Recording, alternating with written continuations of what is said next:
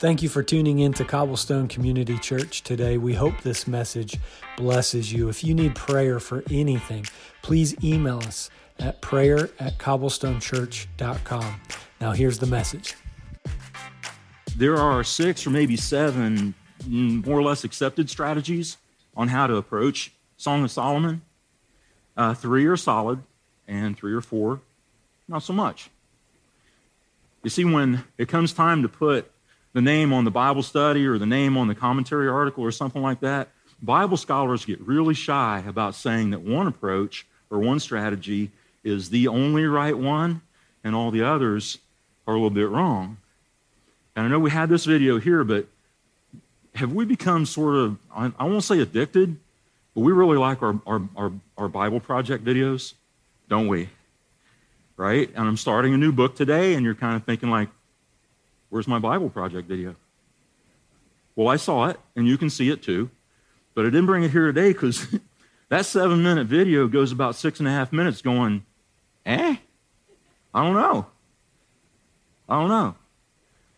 So, even here in this pattern we're in today, we're actually hearing a lesson today on what we start reading tomorrow. Normally, you'd see one of our pastors right here where I'm standing teaching on what you've already read. But I am so glad that we get this time here together today before you start reading about lips dripping honey and cheeks like the halves of a pomegranate tomorrow. Yeah, today's going to be good. I'm especially glad because I get to call attention right now to a verse of Scripture that my fellow elder, Ed Gomes, called attention to about 3 weeks ago. It's a verse in Psalm 119. It's the 130th verse, and it says, "The unfolding of your words gives light. It imparts understanding to the simple." The unfolding of these words in Song of Solomon are going to give us light. They are going to impart understanding, just like all the other words of Scripture. So let's pause right now and meet God at the point of his promise.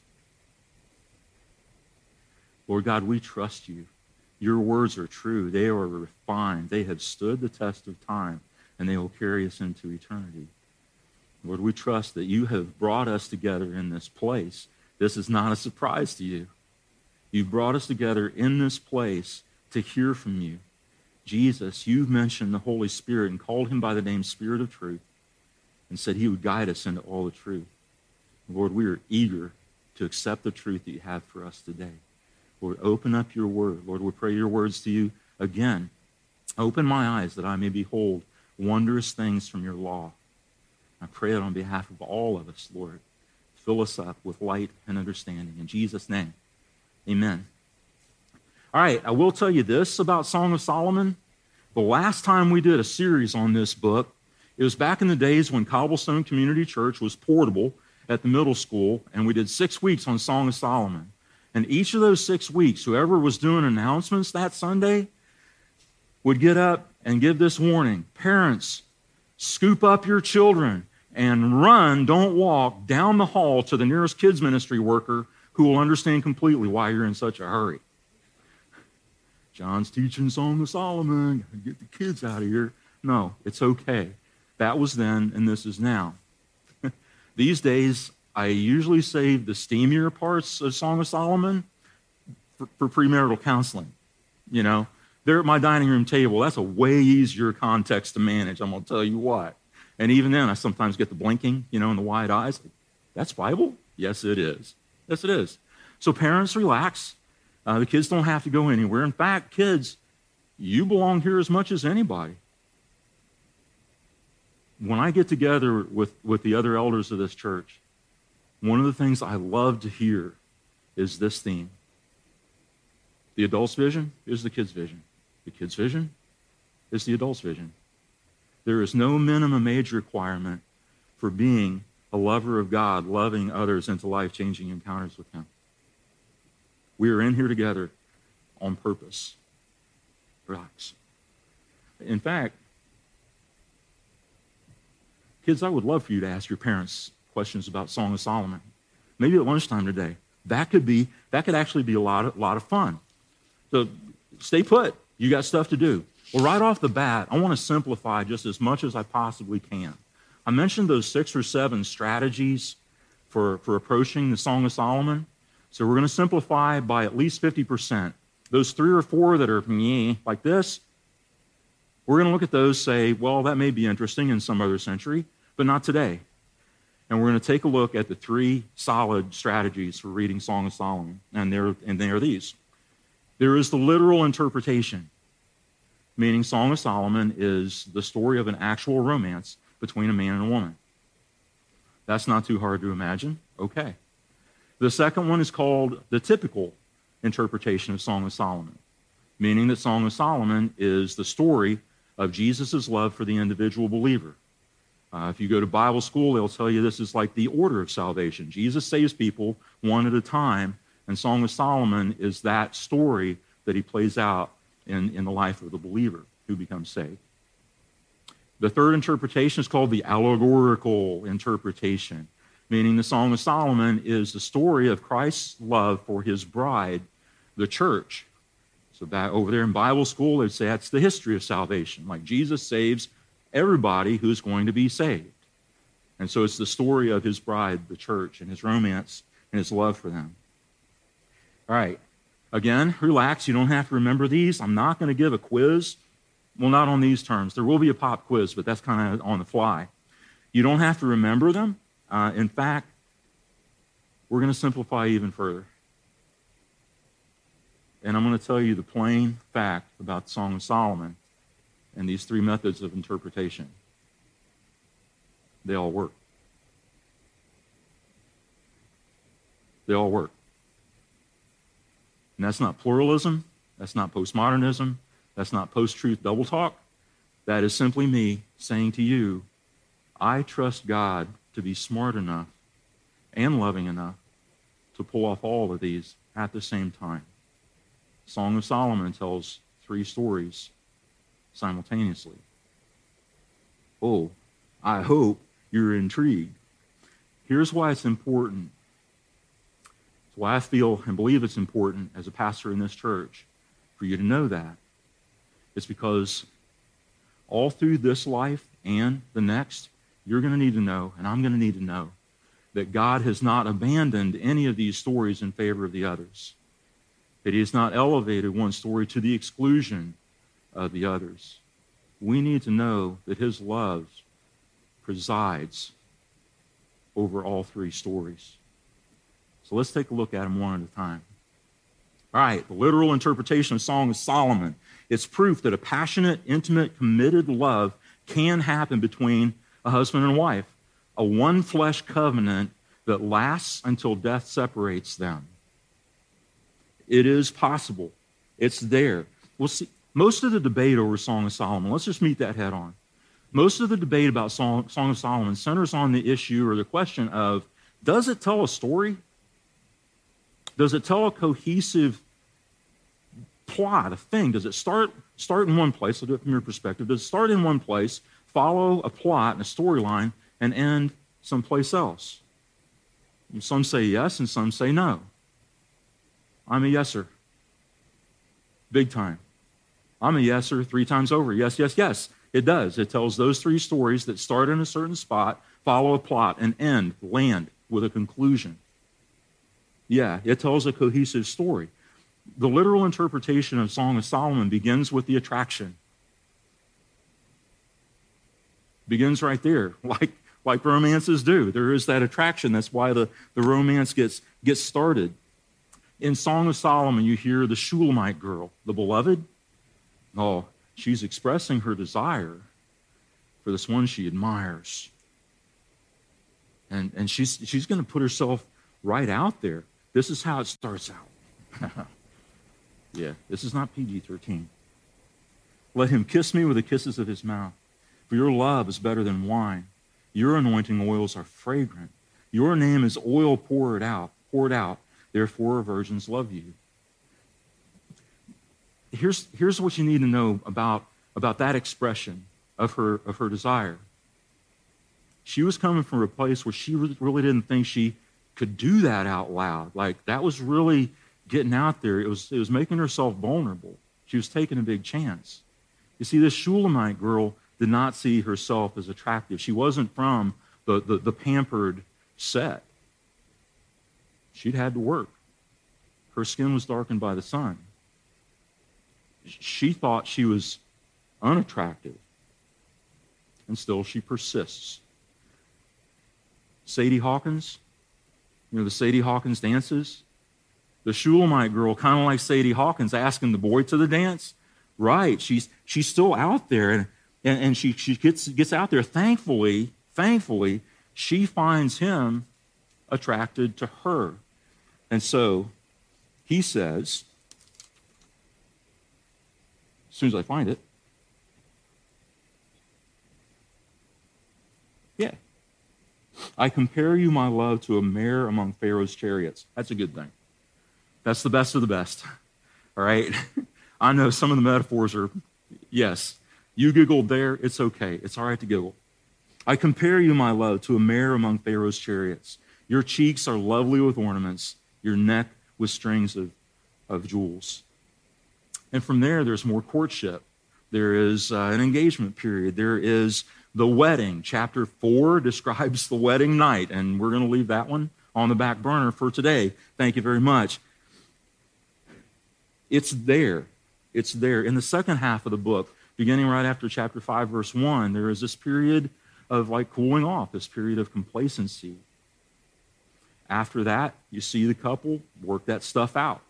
They get through that rough spot. The marriage is better than it ever was before, probably because of the rough spot. And by the time the story ends, this literal interpretation of the Song of Solomon, these two are finding ways to make it possible for the younger set to find the same kind of satisfaction in marriage that they themselves have found.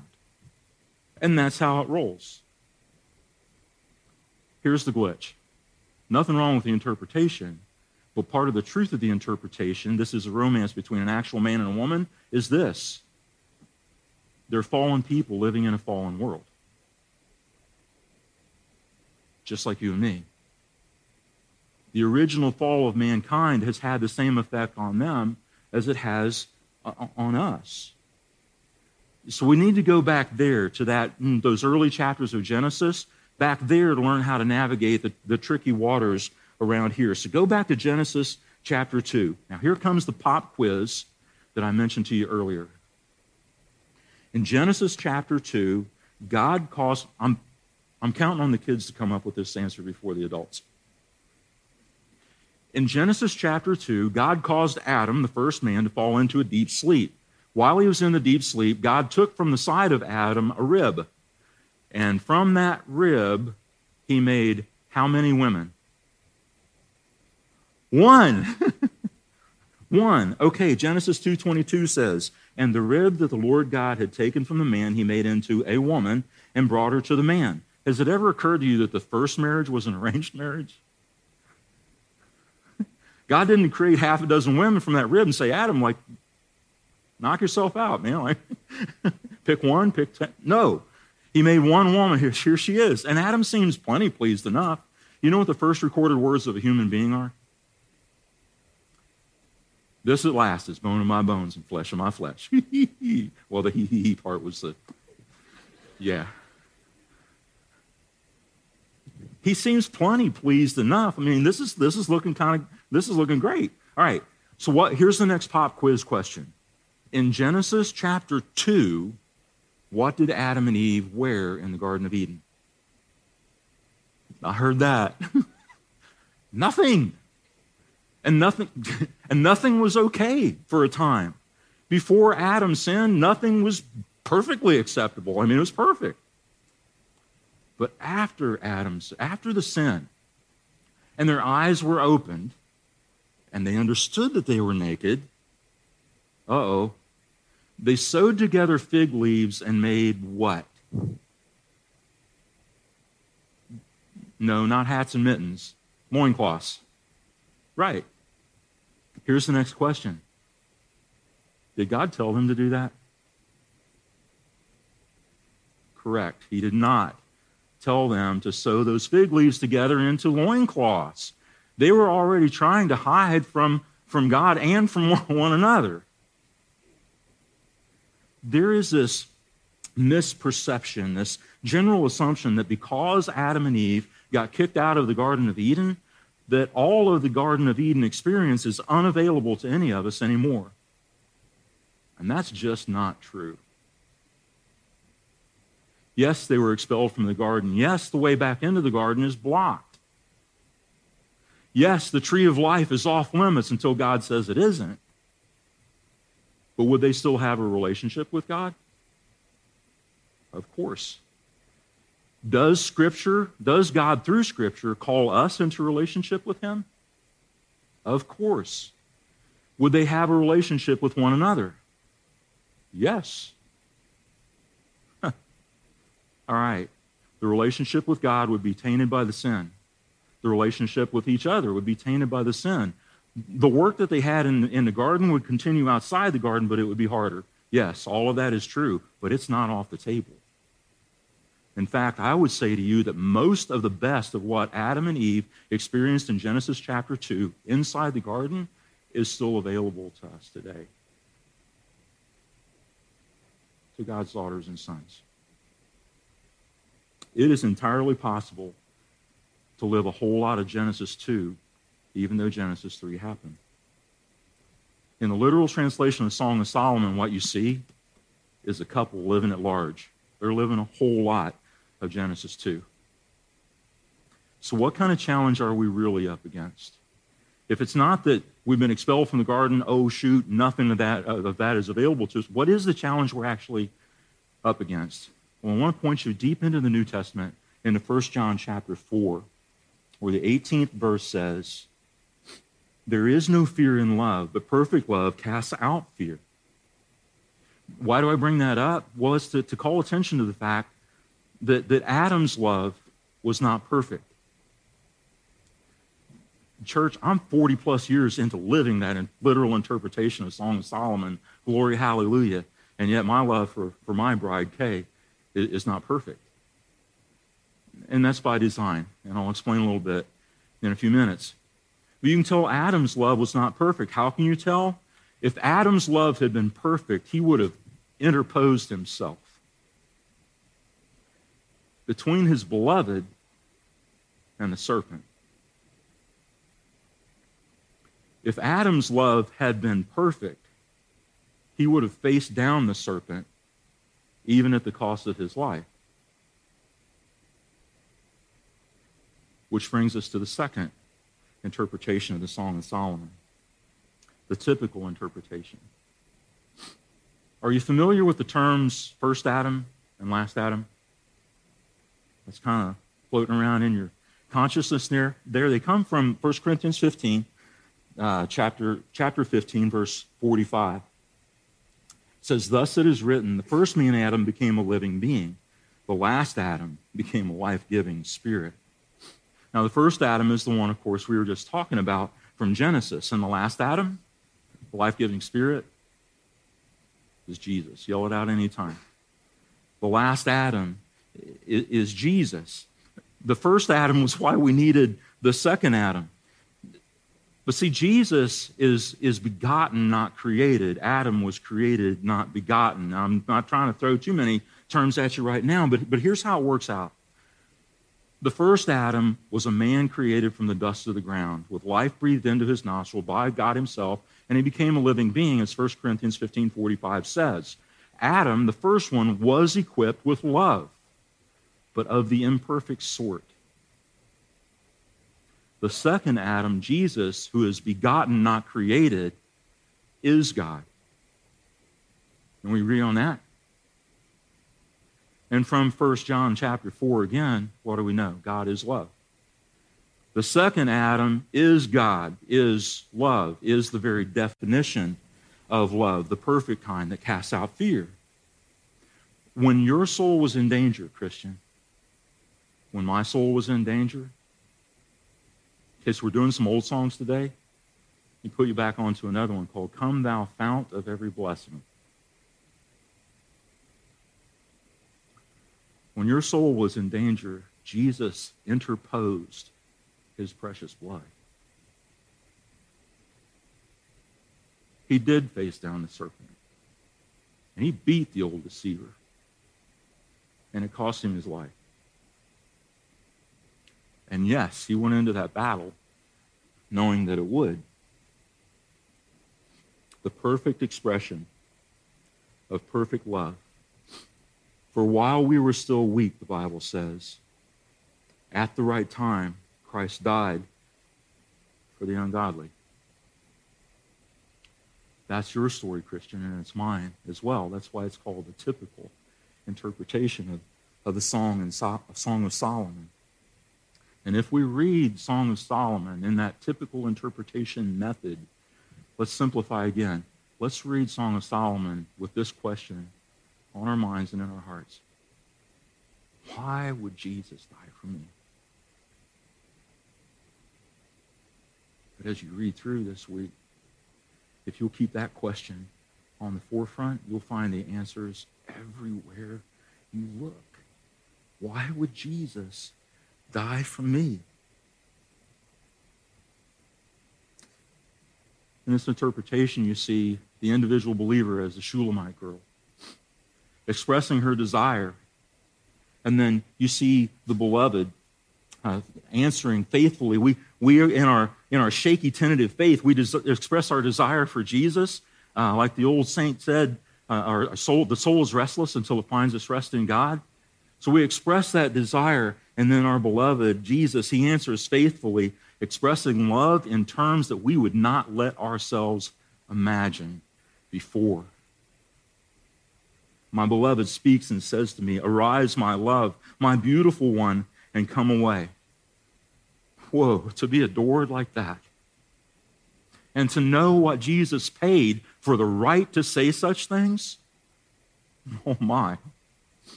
So his voice isn't absent from this song. His voice is the refrain. His voice is the chorus, the assurance, and the ultimate expression of perfect love. Read it, sing it, pray it, own it. Own it. It's yours, sealed by the blood of Jesus. That love story right there. His perfect love carries us through the imperfect times. And that brings us to the third interpretation method for Song of Solomon, the allegorical. Times will not always be imperfect. 1 Corinthians chapter 13, verse 10, talks about when the perfect comes. I know it has the definite article "the" that kind of points us toward thinking of a thing. The perfect is not a thing. The perfect is a person. The perfect is a person. When the perfect comes, Jesus is the perfect. And when he comes, whatever has been partial, whatever has been imperfect will either cease or it'll become complete. When the perfect comes. 1 Corinthians chapter 13 is known as the love chapter. Okay, love is patient, love is kind, it does not envy, it does not boast. Those verses are favorites in weddings, and for good reason. But the theme of 1 Corinthians chapter 13 isn't just love for love's sake. The theme of 1 Corinthians chapter 13 is the perfection and the completion of love. And that theme is expressed in the summary statement, the verse that closes out that chapter that says this: "So now faith, hope, and love abide, these three, but the greatest of these is love." Next question to you. Why is love greater than faith and hope? Is love somehow intrinsically better than faith and hope? Should we maybe go to Scripture to find an answer before we venture a guess? Yes, we should. It's in the same chapter. It's verse 8 of that same chapter, 1 Corinthians 13. Love never ends. Have you thought about this? Our faith will end in sight. And our hope will end when we receive what we've hoped for. There's no need to take it on faith when it's sight. There's no need to hope for it when we have received it. Faith ends, hope ends, love never does. What has been impartial, what has been partial and imperfect will flow seamlessly when the perfect comes, into the perfect and the complete. The allegorical interpretation of Song of Solomon is the expression of Jesus' love for his bride, the church, to incorporate the Old Testament story too, because it's of a piece. It's the expression of God's love for his blood-bought daughters and sons. The story starts way ahead of the song. In the first book of the story of God, the very first promise of a Savior. Did you know this? Or if you will, the very first promise of a bridegroom for the bride is right smack in the middle of all that deceit and falling and oh, wow. It's Genesis chapter 3. That's the first promise of a Messiah, of a Savior, of a bridegroom. Right there is the first promise that there will come a Savior, a kinsman redeemer who will save people from the ugliness that's happening in that moment as sin and death enter the human experience. He will save a people for God's own inheritance, the bride of Christ. Hello, bride of Christ. That's the allegorical interpretation of Song of Solomon. Jesus is constantly sanctifying his bride. Ephesians 5 says, having cleansed her by the washing of water with the word, so that he might present the church to himself in splendor, without spot or wrinkle or any such thing, that she might be holy and without blemish. In the allegorical interpretation of this beautiful love letter, you see the church, you see us as the Shulamite girl, convinced that she's unattractive, convinced that she's unacceptable, undesirable, but still wanting so much to express her desire for the lover. It's still right there. She's living this hand-to-mouth existence. She says, do not gaze at me because I am dark, because the sun has looked upon me. My mother's sons were angry with me. They made me keeper of the vineyards, but my own vineyard I have not kept. But the one she expresses her desire for, expresses his commitment to her, takes her in, supplies her every need. And pretty soon she's saying, he brought me to the banqueting house, and his banner over me was love. So where does the story land in the allegorical interpretation of song? It lands in the last book of the story of God, and in the story of Jesus' love for his bride, the church. It's back in the Revelation chapter 19.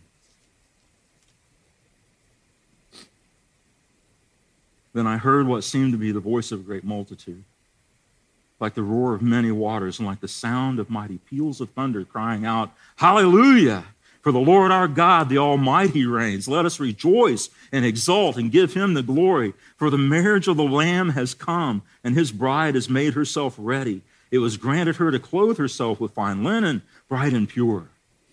For the fine linen is the righteous deeds of the saints. And the angel said to me, write this, blessed are those who are invited to the marriage supper of the Lamb.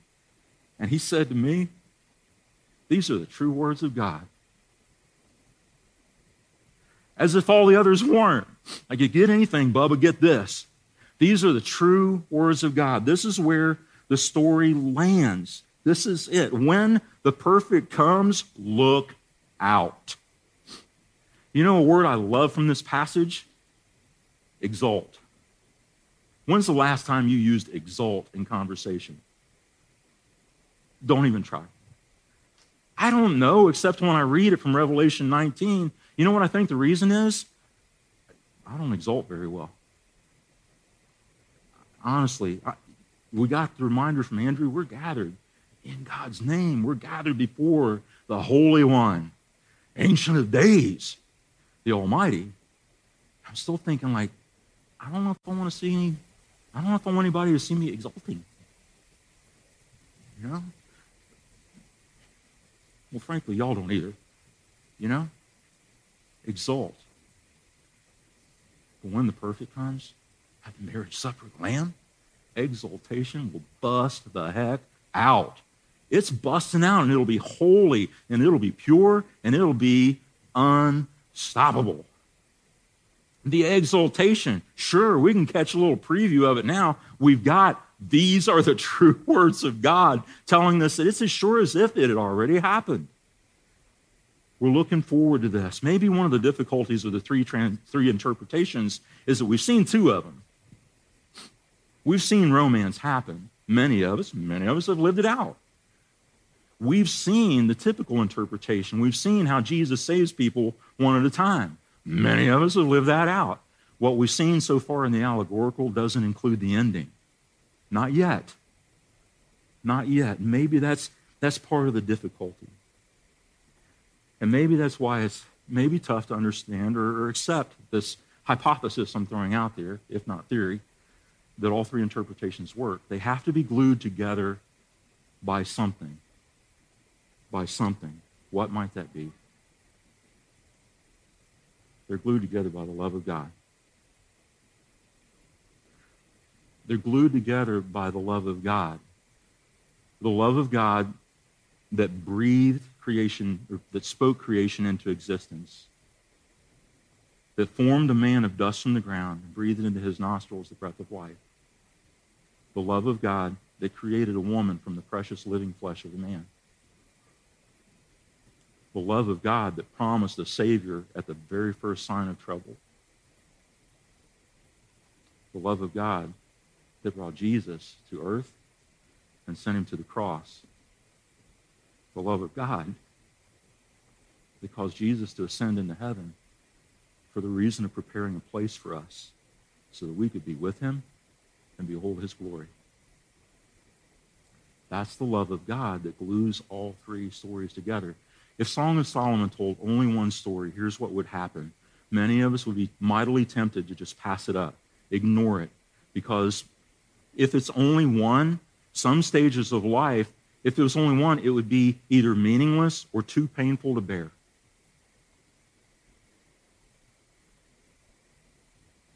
Glued together by the love of God that precedes Genesis and rolls into the Revelation and then right into eternity. So how do we keep ourselves in those three stories? By keeping ourselves in the love of God. By keeping ourselves in the love of God. Years ago, Kay and I were at this big event in a stadium, and we were already seated, and there was a tunnel. You know how that works in this high-angle seating. There's a tunnel close by us, and this young fellow, I can still picture him. He's burly, man. He's got whiskers and like guns. Dude, he had guns. And he's got a little girl on his arm, presumably his daughter. It looks like she's about 3. And the dad came out of the tunnel and he looked up, looked like he was looking for somebody. He stood there for a minute or two, and I started noticing the little girl. She'd pop up and look around for a few seconds at a time, but pretty soon, you know, the press of people and the noise and the hubbub got her face buried in Dad's chest. And I said to Kay, I wish I could remember what that feels like. I wish I could remember what it's like to be carried like that. That's what we're going for.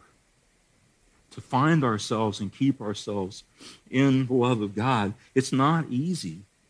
It never has been. And maybe right there, kids, that's where you got an advantage on us crusty old adults. Because it's going to be a little closer to that time when you were carried, like that little girl was being carried. Maybe that's your advantage. Maybe you could teach us a thing or two. Remind us, please. Give us a path into this love of God. God knew it wouldn't be easy.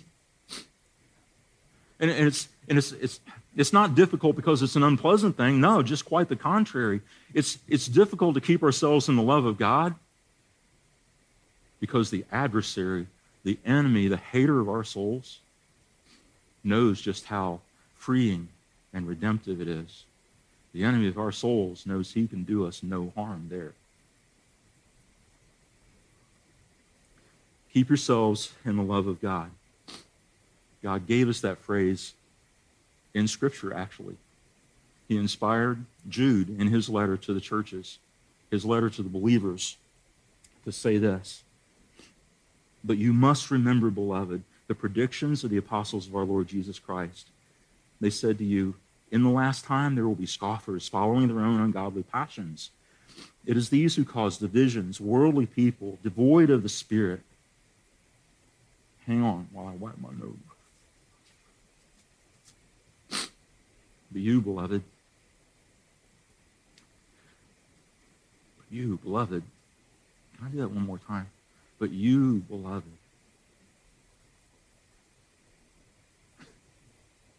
building yourselves up in your most holy faith and praying in the Holy Spirit, keep yourselves in the love of God, waiting for the mercy of our Lord Jesus Christ that leads to eternal life. Keep yourselves in the love of God, waiting for the mercy of our Lord Jesus Christ that leads to eternal life. I just call the worship team back up.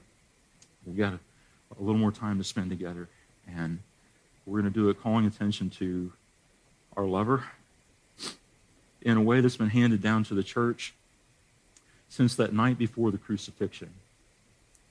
It's a thing that we come to call communion or the Lord's Supper. And of all the things Christians have found to disagree on, thank you, Jesus, we have, to a high degree, been able to remain in agreement about the Lord's Supper. Jesus said, as often as you do this, remember me. That's the part we agree on, wholeheartedly. And I trust that's the part we all agree on right here. We've got these communion elements. I used to hate those little cups and that wafer. You know, I worked for a company that built paper mill machinery, so I was in paper mills a lot, and that wafer's like, man, that just came off the dry end. Whoa. I don't know why they put it there. I know where it came from. I used to hate those little cups and those wafers. Like, oh man, we got to be able to get more authentic than that. But those goofy little cups have carried us through COVID, haven't they? Right? We don't got to worry about it. Nobody has stuck their little finger in the juice that's inside that cup. Well, not since before it was packaged anyway, and what could possibly live through all that? But in remembrance of our Lord, for every believer, every Christian in this room, I'd like you to take hold of that cup, with that funny little wafer on the top. If you're not a Christian, don't worry about it. This is something we Christians do. And we hope to live a witness that will draw you into the family, into being part of the bride of Christ as well.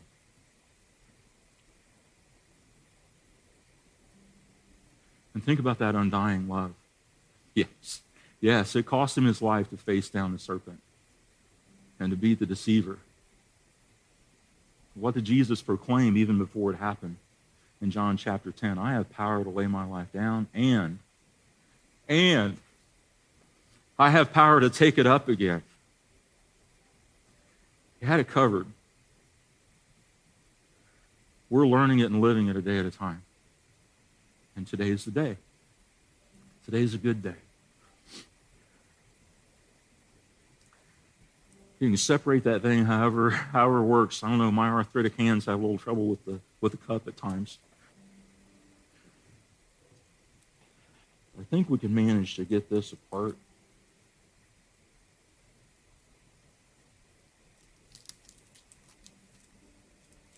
There's the paper, the wafer.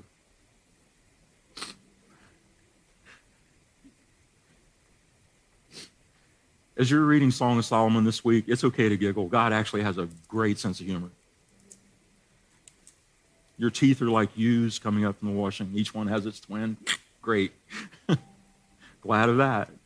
Your hair is like flocks of goats leaping down Mount Gilead. Give that a try, fellas.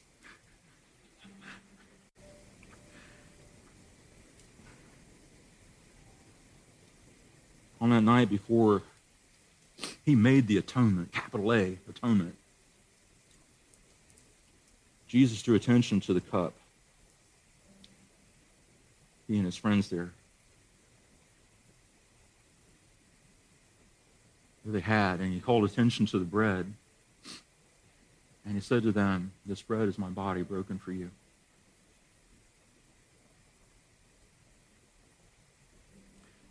Take, Christian, and eat of the bread in remembrance of our Lord.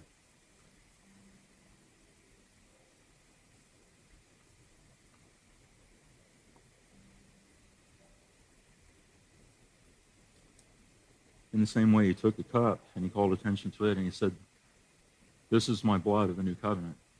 And he invited them to take and drink from it in remembrance. Oh, gosh. That was the night before. I wonder when the apostles and the disciples celebrated communion for the first time after. Well, we can do that right now. Take, Christian, in remembrance of the blood of our Lord Jesus spilled out for all of us.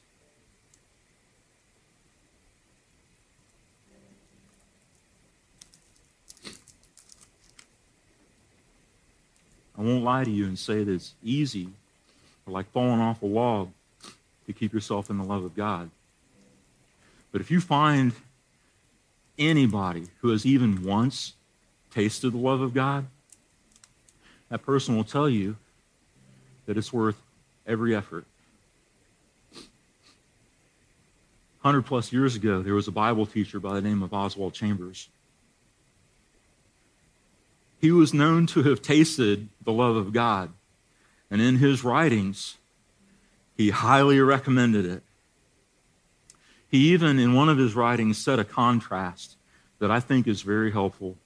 Maybe we should take a look at it today. And he wrote, "Drink deep and full of the love of God, and you will not demand the impossible from earthly loves. And the love of wife and child, of husband and friend, will grow holier and healthier and simpler and grander."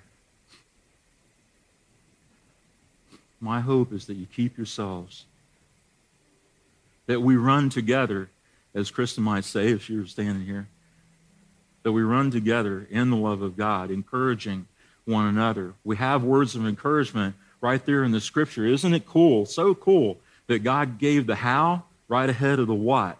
How do you keep ourselves in the love of God? By building yourselves up in your most holy faith. And what's that mean? That means abiding in his word.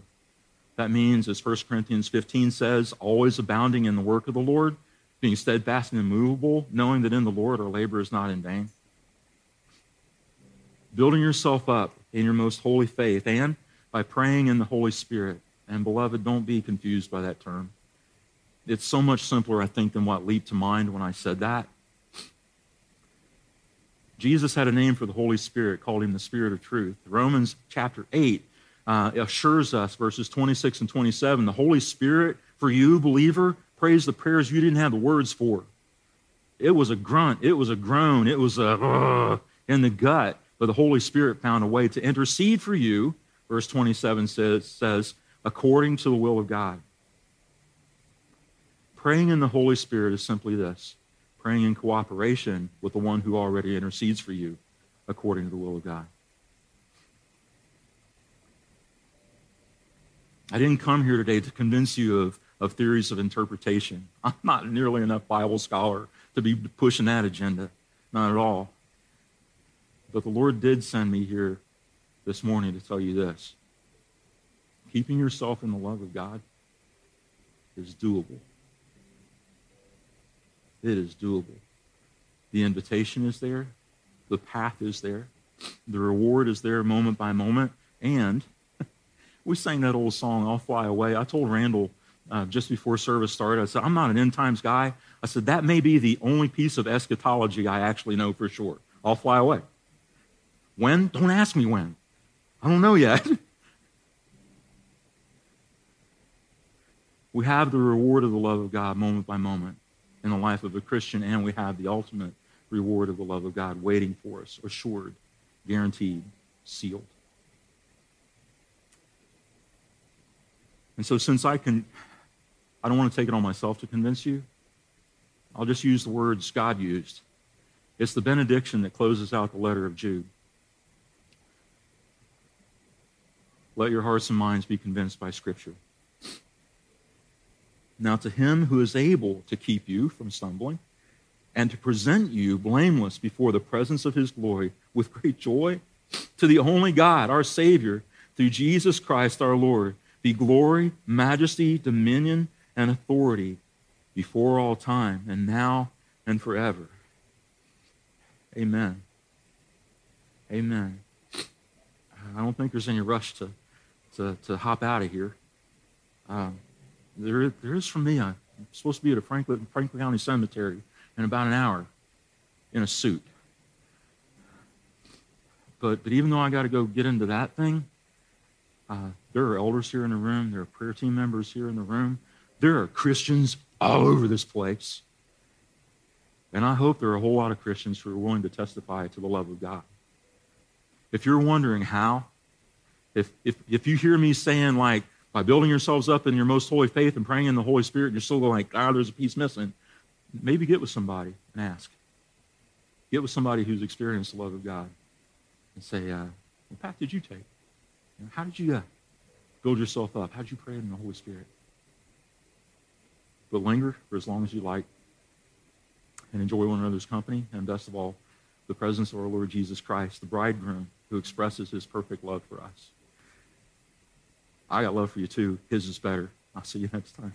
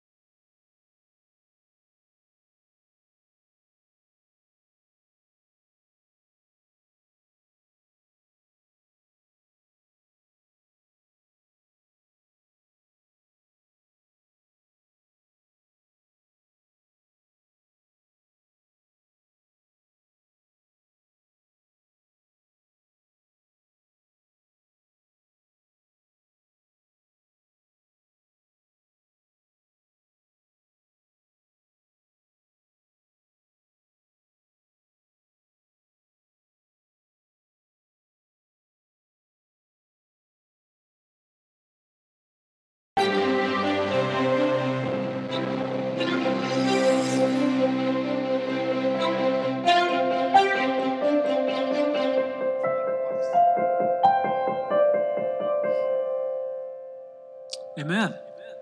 Stand up. We're going to worship this morning. It's good to see y'all. So, Jesus, we love you. We praise you, Lord. We just come. We just put our eyes on you this morning, Lord. I thank you, Jesus, that regardless of what our week has looked like, what yesterday looked like, Lord, today's a new day with you. So we just put our hope in you. We put our eyes on you this morning. We lift up your name. We love you and praise you in Jesus' name. Amen.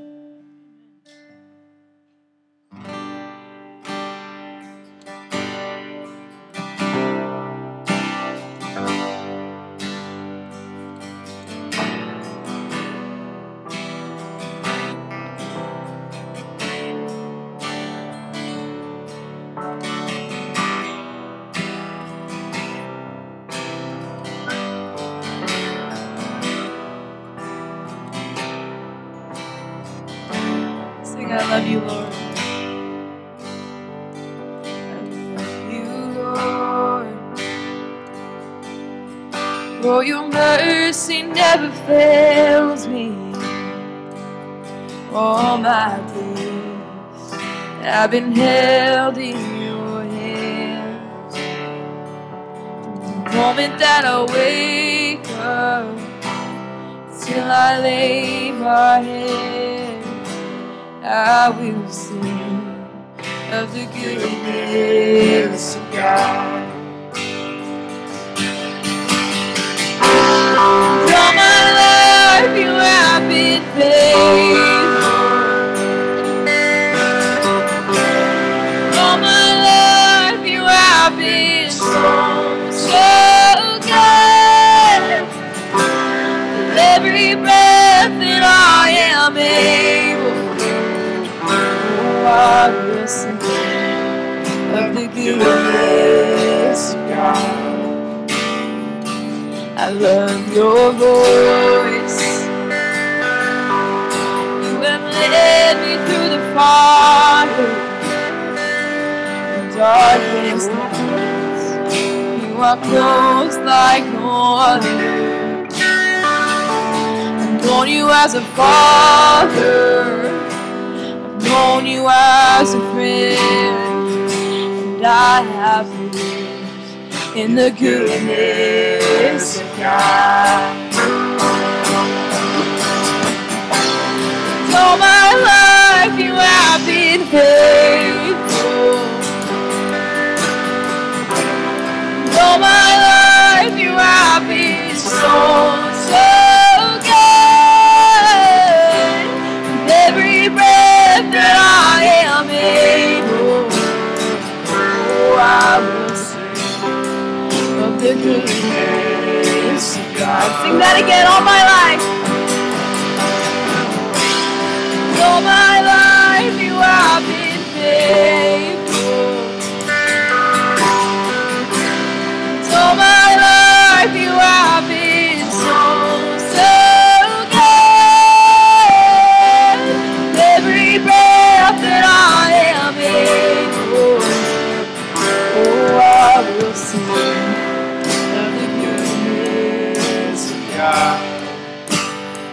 Oh, I will sing of the goodness of God.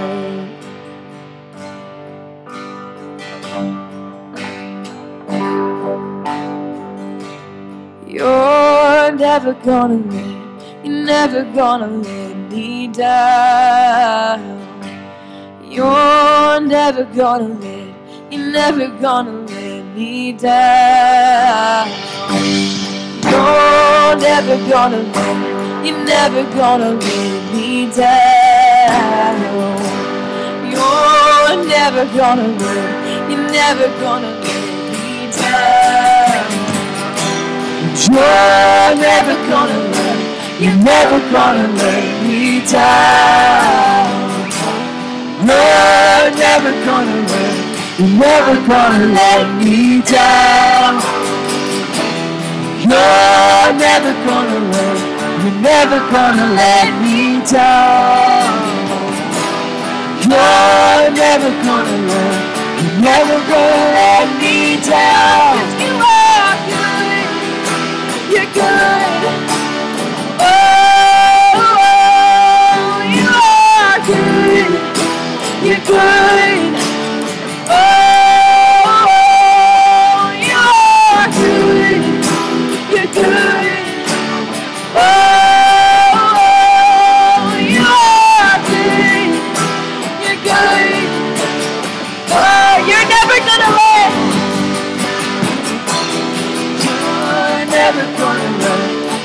never gonna let me down.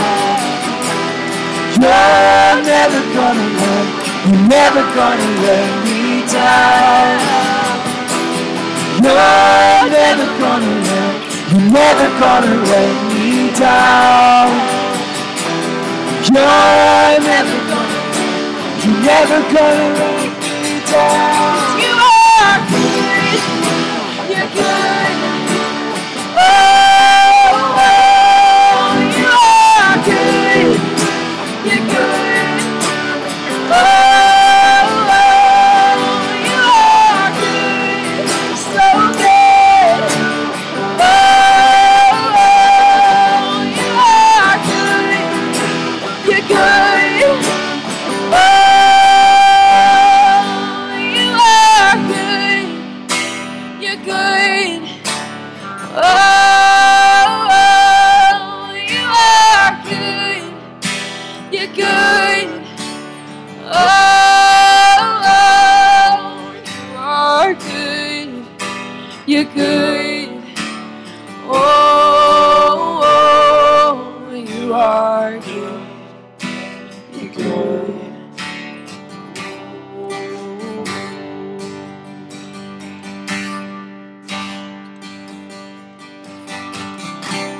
And all my life you have been faithful. And all my life you have been so good. Every breath that I am able, oh, I will sing of the goodness of God. Oh, I will sing of the goodness of God.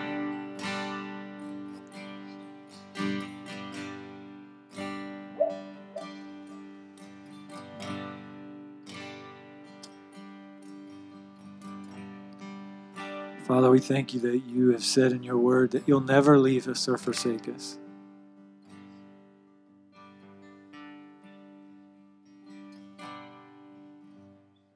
And so, Lord, we can declare these words with confidence, knowing that in all of our life, you're going to be faithful.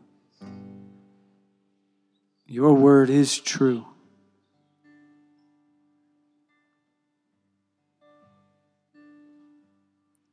And so I just want to spend just maybe 20 seconds of just whatever your week has been, whatever news you've received, that you would just cast it on the Lord. He says, cast your cares upon me, for I care and I love you. So let's just take a few seconds. Let's just do that. Let's just lay him down and surrender him to him, no matter how joyful the situation may or painful it is, knowing that he is the faithful one. So let's just talk to him this morning. Jesus, thank you, Father.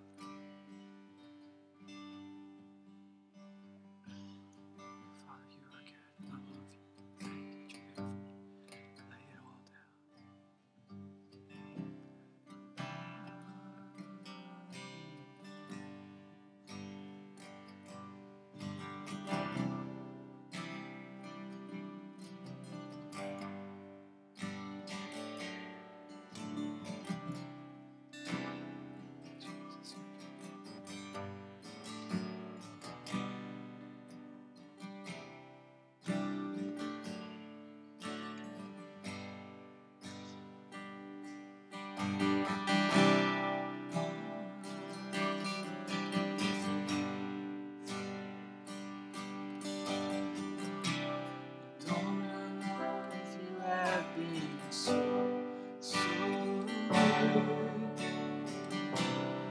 Every breath that I am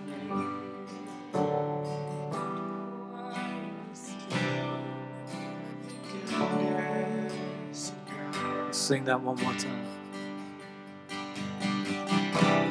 And all my life you have been faithful. And all my life you have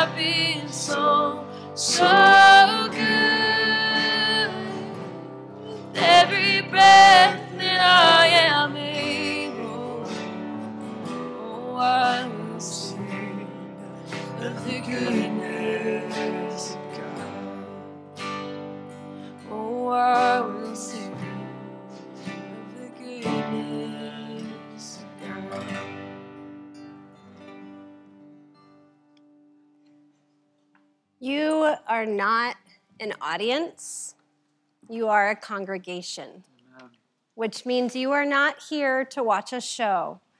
You are here to be active participants as we honor the Lord. And as participants, I have something I need you to do this morning, and that is to say out loud, God does. Okay? Go. God does. I have some questions for you, and they are not my questions. They are questions the Lord asked of Job. But the answer to every question will be, God does. And I want you to say it out loud. And here's why I actually want you to say it out loud. A lot of you know I used to be a teacher. When you hear something, you kind of remember it. But when you participate in it, you remember it. Who unleashes lightning beneath the whole heaven and sends it to the end of the earth? God does. Who says to the snow, fall on the earth, and to the rain shower, be a mighty downpour? God does. Who controls the clouds and makes the lightnings flash? God does. Who has given orders to the morning or shown the dawn its place? God does. Who brings forth the constellations in their seasons? God does. Who can count the clouds? God does. Who gives the horse its strength? Who clothes its neck with the flowing mane? God does. Who commands the eagles to soar? God does. All of those questions are questions you can find at the end of the book of Job. And in just a moment, Ed is going to bring us the message from the book of Job. But here is one thing I am confident of. When you can learn the answers to those questions, then the other questions you have become easier to answer. So then when you say, who can make sense of this diagnosis? Who can bring me peace in this situation? Who can give me my sense of identity when I feel lost? And you find those answers here. This is a big deal for us at Cobblestone. One of the things that encourages my heart is the way that our elders are making such a big deal about wanting our people to know this book. And not only in the way that they're bringing the message, thank you, the way they're bringing the message on Sunday mornings, but the way that they're intentionally, consistently putting events on the calendar for us to know the Word of God. Because when you know the Word of God, then you get to know God. And when you know the Word of God, it becomes a whole lot easier to discern what His Spirit is saying to you. In a couple weeks, we're going to gather to worship the God who does all these things. It's our next event on our second and fourth Sunday. It'll be the fourth Sunday of May, where we can come together and sing to and pray to the God full of power. Next Sunday morning at 9 a.m., John is going to be leading a study for an hour on how we share God's heart for the disadvantaged. We hear the importance of mercy, but sometimes it's really hard to know how to live that out, how to walk that out. So next Sunday at 9 o'clock, John is going to open the Word, and he's going to explain that. I hope you can come both services next week. 9 a.m., come to that class, sign up for it on the website, and then find yourselves here second service. But then the final thing I want to let you know about is that next month, for the whole month, we're going to have a month-long Bible school. 4 weeks in a row. You got to come to all the weeks just to study this in depth. Andrew's going to be teaching. You'll want to sign up on the website. But we want you to know this word because we want you to know that Jesus, who is the only one who can satisfy and meet your every need. I'm so glad you're here today to hear the word brought by Ed in just a moment.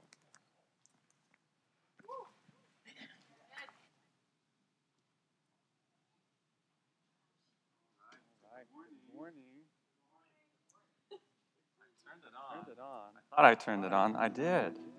I'm proud of myself. The book of Job doesn't specify the author, but was most likely written by Job, Elihu, Moses, or Solomon.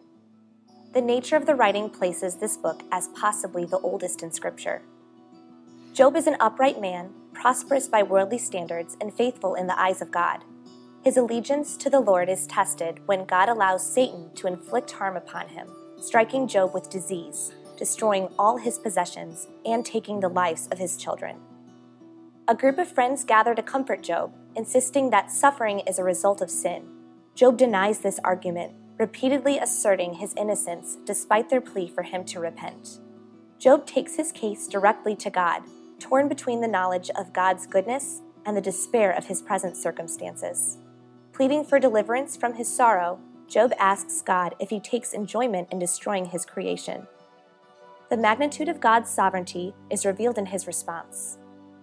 Who calls the sun to rise? Who can loose the stars? Who can ask the clouds to issue forth rain? Job and his friends thought they had enough knowledge to understand God's workings in the world, but humanity's perspective will never comprehend God's good, ordered, and beautiful plan in a broken, imperfect, and dangerous world. God asks Job to trust his wisdom and character, and Job responds to the Lord's grandeur with humility, apologizing for his accusation. God honors Job's posture and restores his family and fortunes beyond what they once were. In Job's affliction, we see the human tendency to simplify our circumstances and accuse God in the face of suffering, rather than resting in his character. All right, good morning, everybody. So today we are going to talk about Job. And it's a really long book, and most of it is really hard to read. Especially, I'm a high school science teacher, and I don't really like poems, in all honesty. So reading that book is a little bit feeling like it's a little bit torturous, honestly, sometimes, because it takes a lot of work for this brain to get it. But that's okay. And in that, I have a little bit of a confession to tell you guys. So when Andrew put me on the preaching schedule for the middle section of Job, my honest kind of secret first reaction was like, oh, I don't want to do it. And I thought to myself, well, I really like the end of Job, so maybe I'll switch with Andrew. I'll just ask him to switch with me, and it'll be fine. But then I felt really convicted because what I really, honestly, I felt the Lord say to me is that really who you are? And I was like, actually, Lord, no, I really do love your word. And honestly, if people would want to do a Bible study on the book of Deuteronomy, I'm like, let's do it. I really do believe that God wrote this whole thing for me, and I really do believe he wrote this whole thing for you, and I don't think we should shy away from any of it.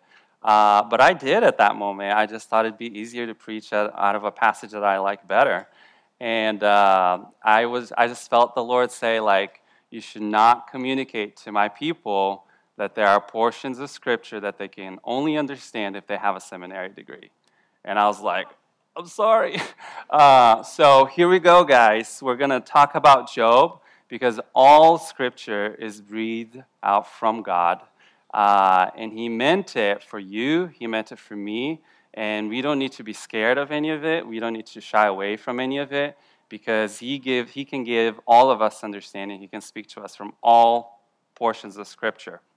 So with that in mind, kids, we believe that God speaks to you too. So if you got your clipboard from Miss Kristen up front, today we have special kids sermon notes for you, okay, with fill in the words, fill in the blanks, you fill it in with words.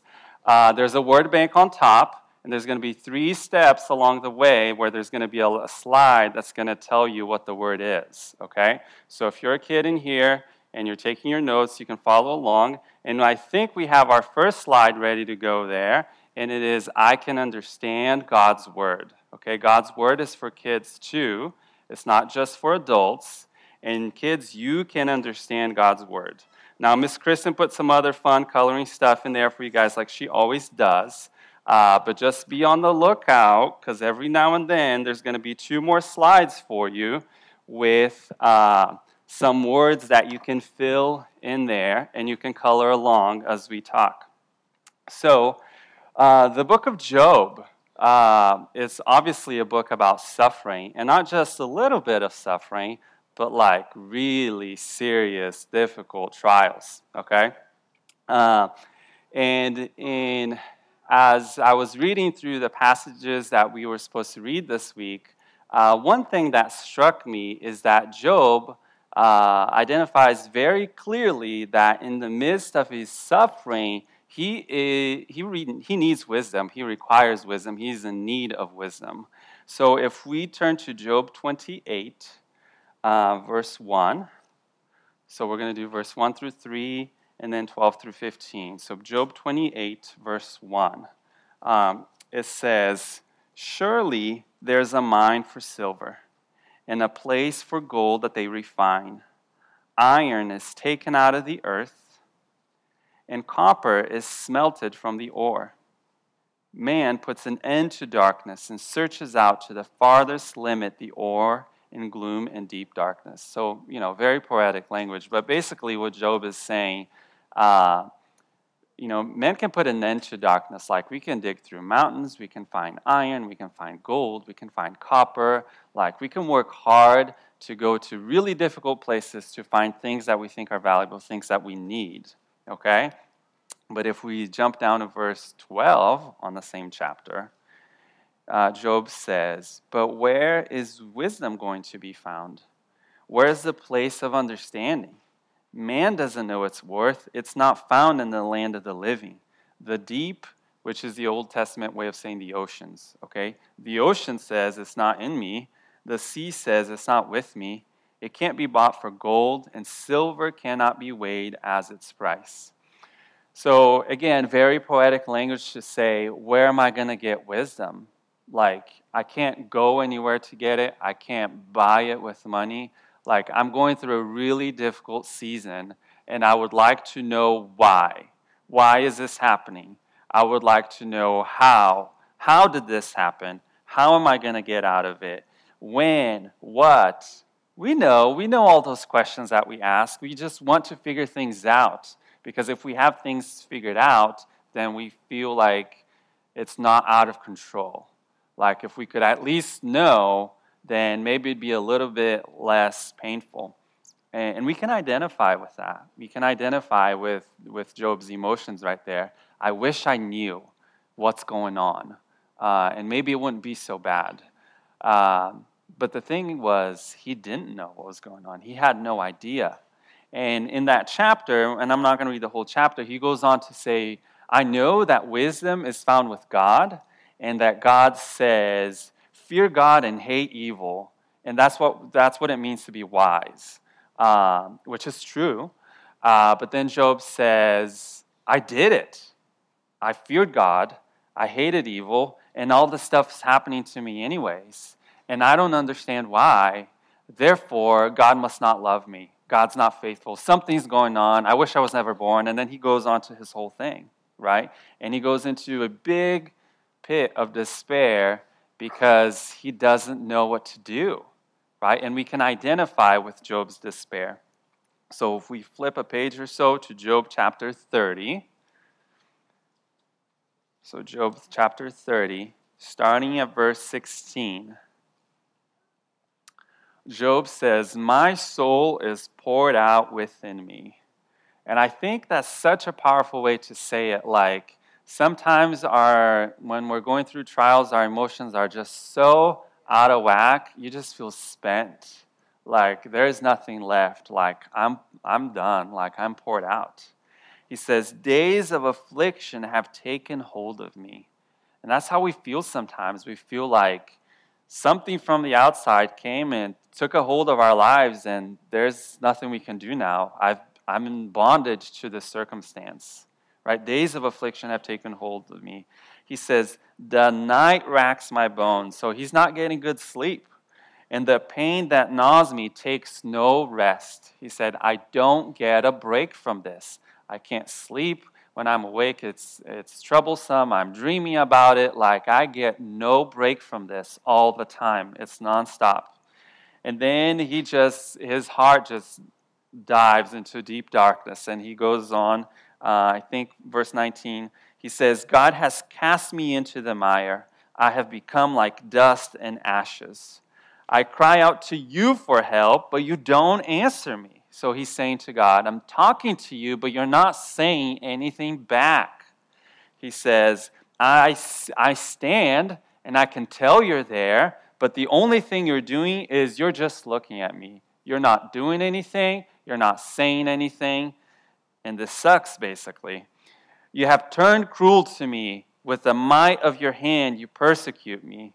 You lift me up on the wind. You make me ride on it. You toss me about in the roar of the storm. So Job is having a really bad day, basically, is what comes down to it. He recognizes that God's there. He has this inkling that God's there looking at him, but he can't hear and he can't see God do anything. So the only conclusion that he ends up with is, you're persecuting me and you're doing it for no good reason. And I don't know why you're doing this. And whether we're saying those specific words or not, we can identify with even the sort of unconscious accusation that we have against God sometimes during the time of trial, that he's not doing this or that, or he's not saying this or that. It's hard. It's hard when we're going through trials. So why have this written in Scripture? I think there's many reasons, but a few of them would be to help us remember, like Andrew talked a couple weeks ago, that we're not alone in our suffering. Like, when we're suffering, we tend to think we're the first ones and we're the only ones, but that's not true. This is a common human experience. And the good thing about that is that the Holy Spirit has helped people through thousands of years out of those. Not that God would need practice, but he's had a lot of practice helping people out of difficult circumstances. And really, whatever we're going through, as horrible as it may seem, at the end of the day is really not that unusual if you think about the history of humankind. God's seen it before. He's gotten people out of it before. He's going to do it again. He's going to do it with us.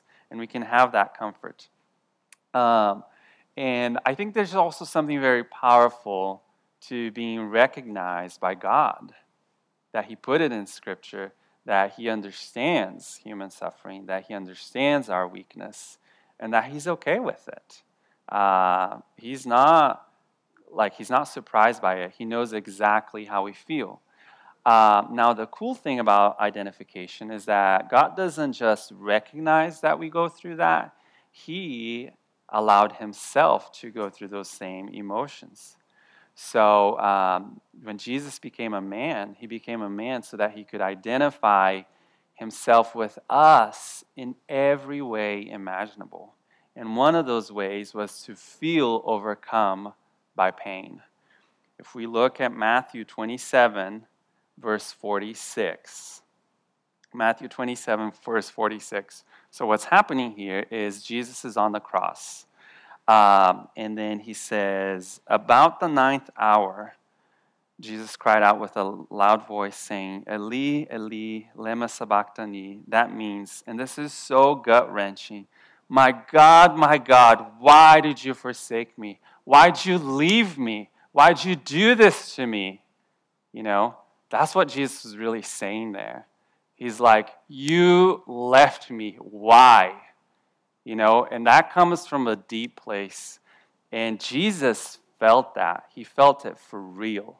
And he identifies with us. And we can have comfort in that God is not far away. He didn't just create the universe and let it go. Even when things went wrong, he's still intimately involved in everything. Even in our pain, he felt it for himself. He made himself weak so he could identify fully with our weakness. Now, if you're like me, I think the identification stuff is awesome and it is helpful, but I like problems to be solved. And I'm always like, thank you, Lord, that you identify with me. It does help me feel better, but still, how do we get out of this? Can we please get over this? That's just how my heart functions, okay?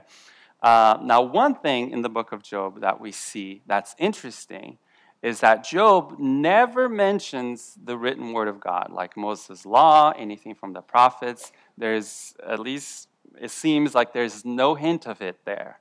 There's also no hint of Israel or Abraham, Isaac, Jacob. None of those guys are ever even mentioned there. So one of two things probably happened. Either Job experienced all of this before Moses came along and there was no written word of God, or he lived really far away from Israel and he didn't have access to the word of God, which is not our case, right?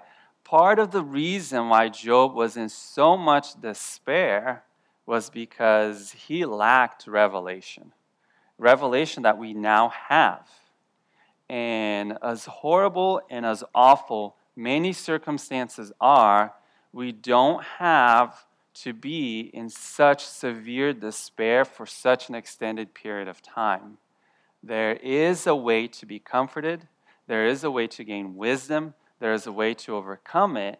And what that way is the Word of God, which Job didn't have, but we now have.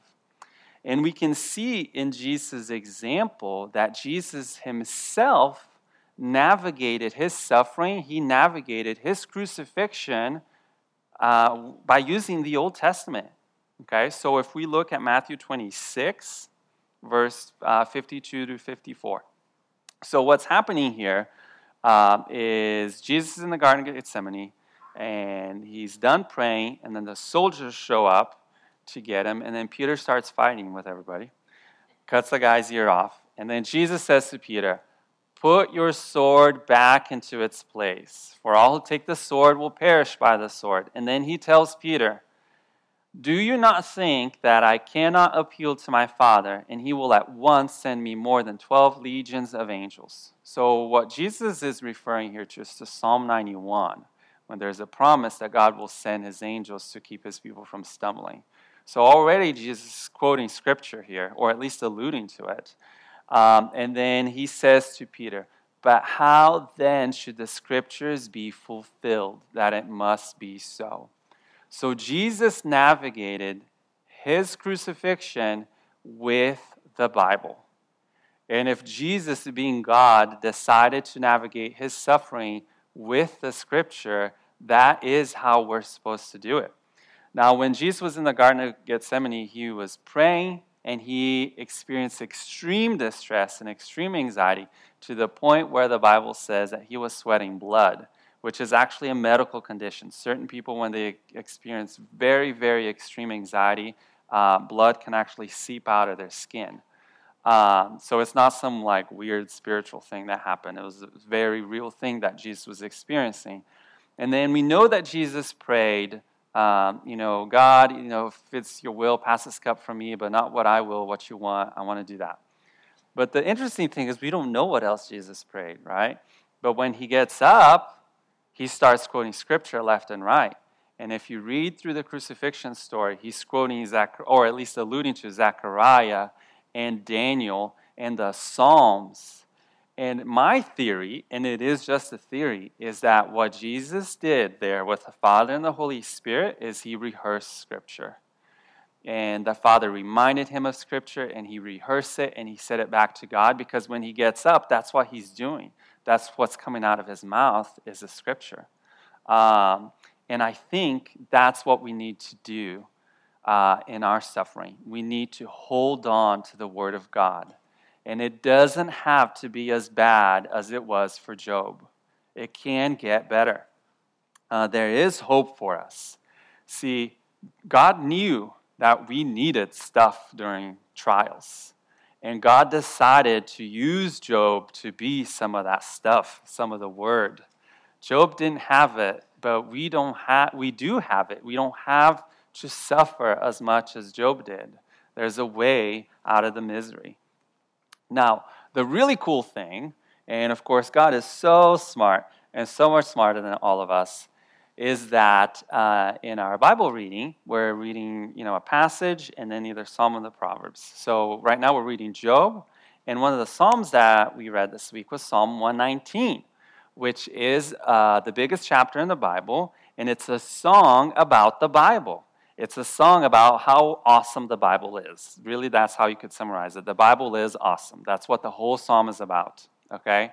But the really neat thing about Psalm 119 is that it talks a lot about suffering. And it talks over and over about how the psalmist navigated his seasons of suffering with the Bible. It's what comforted him. Now, he, of course, is talking about like probably the first 5 books of the Bible. Of course, we have more than that. But the point is, the Scripture helps us navigate through suffering. Okay? So I want to switch, if you want to flip your Bibles over to Psalm 119, we're going to read through several verses in Psalm 119. Okay? And I only picked a few because there are so many verses in here about trial and suffering and being persecuted and being wronged and being misunderstood. So anyways, Psalm 119, verse 28. He says, "My soul melts away for sorrow." Now, isn't that what Job said earlier? Job said, "My soul's poured out within me," right?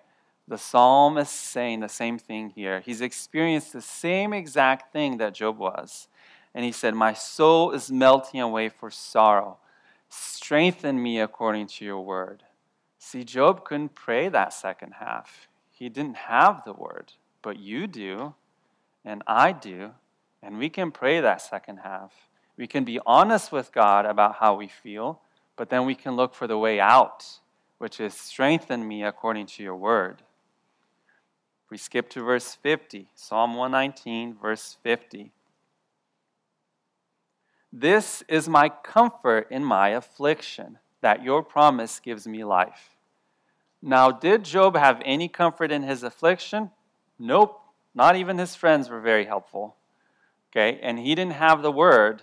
But here, the psalmist is saying, I have your promises. And when I'm feeling like I'm dying on the inside, your promise gives me life. Verse 92. Psalm 119, verse 92.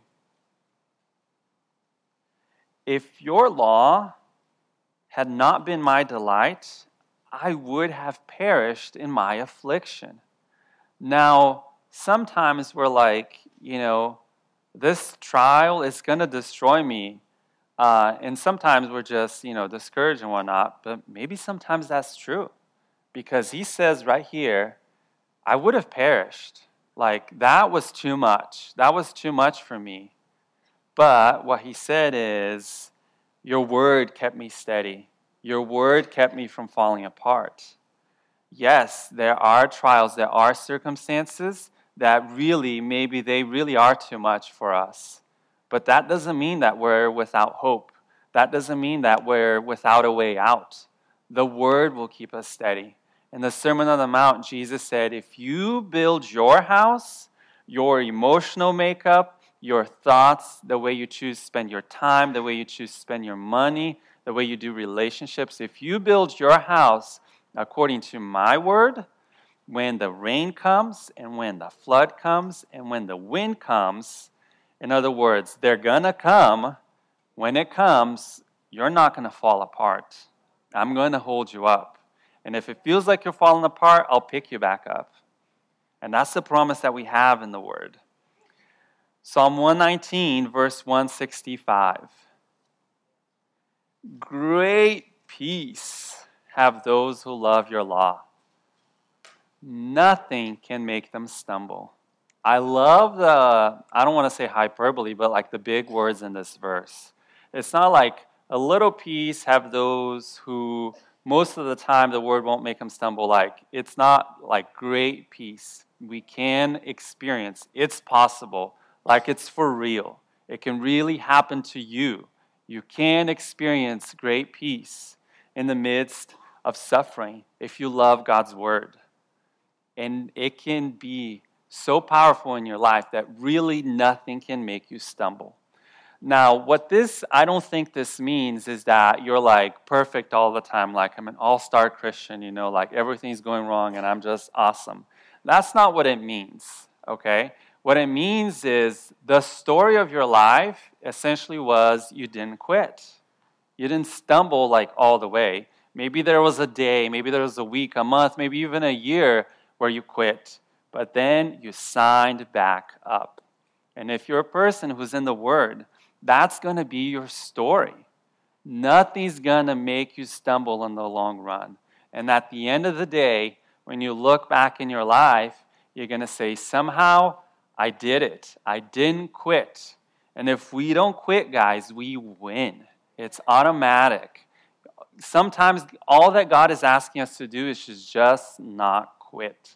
Just keep walking. So, kids, we have a slide for you. The next word for you there is God's word comforts me. Now, what comfort means is that it's like a hug. Okay, so when you get a cut or something, sometimes you need a hug. You need a hug from mom, dad, grandpa, grandma, teacher, somebody. And that's what God's word is to us, and that's what God's word is to kids. It's like a hug. God's word comforts me. The cool thing about Psalm 119 that we see is that the word of God also gives us wisdom. Okay? So Psalm 119, verse 98. Okay? It gives us wisdom in seasons of trial. Psalm 119, verse 98, he says, "Your commandment makes me wiser than my enemies, for it is ever with me."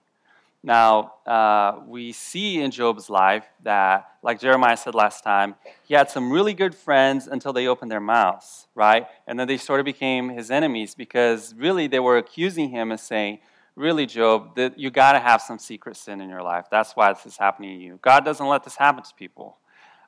They sort of became his enemies, like they were making it worse. They weren't being helpful. It would have been better if they weren't there, if that's what they're going to say.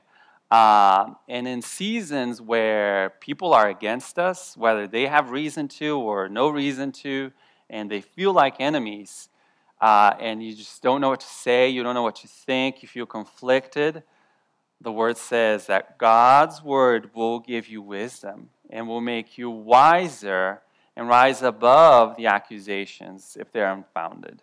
God's word is that source of wisdom in our trials. Psalm 119, verse 130. Psalm 119, verse 130 says, and I love this little phrase here, "The unfolding of your wisdom, of your word, gives light." The unfolding of your word gives light. It imparts understanding to the simple. What the psalmist is saying there, and Paul says the same thing in Ephesians 1 when he's praying for the Ephesians. He says, "Pray that God will give you the spirit of wisdom and revelation in the knowledge of who Jesus is." But he's saying the same thing here. He says, the unfolding of your word gives light. So when you're reading Scripture and the Holy Spirit just comes and does that on the Scripture when you're reading, He opens it up to you. And that is just a bright light in your heart. And it's just one of the most delightful, pleasurable experiences in the Word to have the God of heaven open Himself up and pour His heart out to you through His Word when He opens up His Word. It is just marvelous. And it's honestly one of the best feelings in the world. And it doesn't matter the depth of darkness that we're in. When God comes and unfolds His Word and He opens it up to your heart, it fills you with light. And God's light is way brighter than whatever darkness we're going through. It doesn't matter how awful it is. The unfolding of God's Word gives us light. Now, kids, we have another slide for you. And it's okay if you're not done coloring the last part there, but God's word makes me wise or gives me wisdom. Okay, so kids, you can gain wisdom. You can become wise by being in the word. Okay?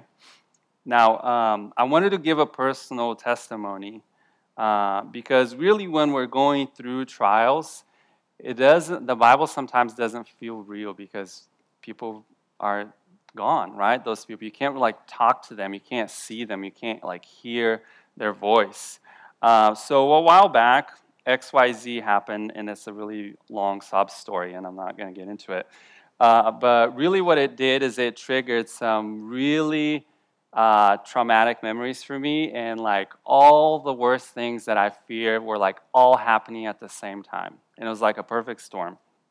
And I felt, so in all honesty, to be completely authentic here, is one of my biggest fears in life is fear of what other people might do to me or might do to people that I love. Because the truth is we're all bound to each other, right? I can be a great blessing to you, or I could be a great curse to you. And even if the Holy Spirit convicts me, I can tell him no. God's given me the will that if I want to be awful, I can, right? And so can everybody else. And to me, it's terrifying that I can be the best Christian in the world, but because I'm in relationship with people, they can cause me like tremendous pain and suffering. And I still struggle with this. It's better now. But I have a big fear of loss. And I have a big fear that somebody else is going to cause me to lose something that is not my fault. And I have an even bigger loss that somebody's going to do that to my family. And that it makes me fall apart. It's really difficult for me to deal with that. And it was just a situation where that was happening, and I felt hopeless because there was nothing I could do. There really wasn't anything I could do. And the individual had just no remorse and was just doing terrible, awful, evil things. And I honestly started losing it. I had to force myself to eat. I couldn't sleep. When I did sleep, I would sleep for like 2 hours, and then I would wake up just covered in sweat. And I'd wake up like in a jolt, and just covered in sweat. There was one time I had to change my clothes because I was wet just from all the sweat, and it was gross, honestly. And I used to sometimes feel so afraid of what was going to happen that I would sit there and I would literally start shaking. And it wasn't because it was cold, because it was the summer, but I would just start shivering. And one time, one of those nights where I couldn't sleep, I was shivering so bad that I actually woke my wife up because I was just sitting in bed shaking, and she put her hand on my chest and prayed for me, and I felt a little better. And then she was able to go back to sleep. I wasn't, but at least she was able to go back to sleep. But it was hard. It was hard for me because everything that I hoped would never happen was happening, and there was nothing I could do about it. And one of those nights where I was barely sleeping, I actually had a dream that I believe was from the Lord. Now, here at Cobblestone, we still believe that God speaks to us in that way. We always have to test it against Scripture to make sure we're not making stuff up, because we do sometimes, and not every dream is from God. But this one, I believe, was. And it was very simple. Dreams are weird, but I was somehow looking at myself, and this braver version of me was telling me, preach Isaiah 40. Ed, Isaiah 40, Isaiah 40, preach Isaiah 40. And I was just telling myself repeatedly, do this, you have to do this, you have to do this. So I woke up, and frankly, my first thought was finally God said something. But after that, I was thinking about it, and I realized, my way out of this mess is going to be in the Word, which I already knew, and I was trying. I was reading the Bible and just nothing, and I was praying and nothing, and I was exercising like you're supposed to because it helps you deal with your stress, and I was going to a counselor. We don't have to over-spiritualize everything, and those things were helpful, but honestly, that thing was just too big. It wasn't the natural stuff. It wasn't going to do it. It just really wasn't. And I was I'm an all the way kind of guy. I don't like to do things halfway. So I went into Isaiah 40 like crazy. Like, I spent months in it. I memorized the whole thing. I read commentaries. I prayed like almost fanatic, but I just knew that I was just so broken at that moment that either God was going to do something or I was just going to stay broken for a really long time. And I wanted to read some of those verses with you guys because I think they're comforting when we're going through trials. So Isaiah 40, verse 26. 26 through the end. Of course, Isaiah 40, I think now is amazing. And there's no way to go through all of it on a Sunday morning. It is impossible. But I would like to go through some minor highlights from this passage, because even this, we could go on for longer. But I'm just going to read little phrases and just kind of talk about how I was feeling and how the Lord spoke to me. So Isaiah 40, verse 26, and then we'll go to the end of the chapter. So lift up your eyes on high and see who created these. So what's happening here is Isaiah in chapter 39, he had just told Israel, you guys are going to go to Babylon and you're going to become slaves. This is going to be the end result of your sins. This is where it's going. But then in chapter 40, he starts speaking to the people who are there ahead of time, because he knew they were going to need encouragement. He knew they were going to need a word from God. And one of the things that he tells those people is, stop looking at the circumstances and just lift up your head and look at the stars. These that he's talking about is the stars. You have to go outside at night and look at the stars and think about them and do it over and over and over and over again. And I did this as best as I could, which wasn't very good, but I tried. And then he says, who created these? Where do these things come from? What's going on? And he says, it's he who brings out their host by number, calling them all by name. By the greatness of his might, and because he is strong in power, not one is missing. And so often I just preach to myself, if God can look at billions of stars, just their dance through the galaxies, and he knows all their number, and he knows all their names, then certainly he, besides the fact that people do their own stuff and they have their free will, somehow he's still in control of my life. He's still in control of my family. And we're going to be okay. And I just had to preach that to myself over and over again. He's powerful enough to oversee the billions of little decisions that billions of people make here on earth and still make good come out of it. If he can control the universe, then he is because that's what I felt. I felt like, I know God loves me, but I still know that people can hurt me. And I just had to believe that God was above that somehow. And where does the sovereignty of God start? And where does the free will of man start? Nobody knows. It doesn't matter. You can read books. You're still not going to know. Nobody really knows the answer to that. But somehow, He's going to finish my story, is what I kept telling myself. This is not the end of my story. He's going to finish my story. He's going to make it work. He's making it work right now in the heavens. He's going to make it work here on earth. And then, the Word of God is so precise. Why do you say, O Ed, and speak in your heart, my way is hidden from the Lord, and my right is disregarded by my God? Often in seasons of trial, we say, maybe God doesn't really see this. Maybe he's worried about everybody else, and he's just letting me go through this right now. God, this isn't the way this is supposed to happen. It wasn't supposed to be like this. You're disregarding my right. This isn't the way it's supposed to work. But then, God's word's so precise. It says, have you not known have you not heard?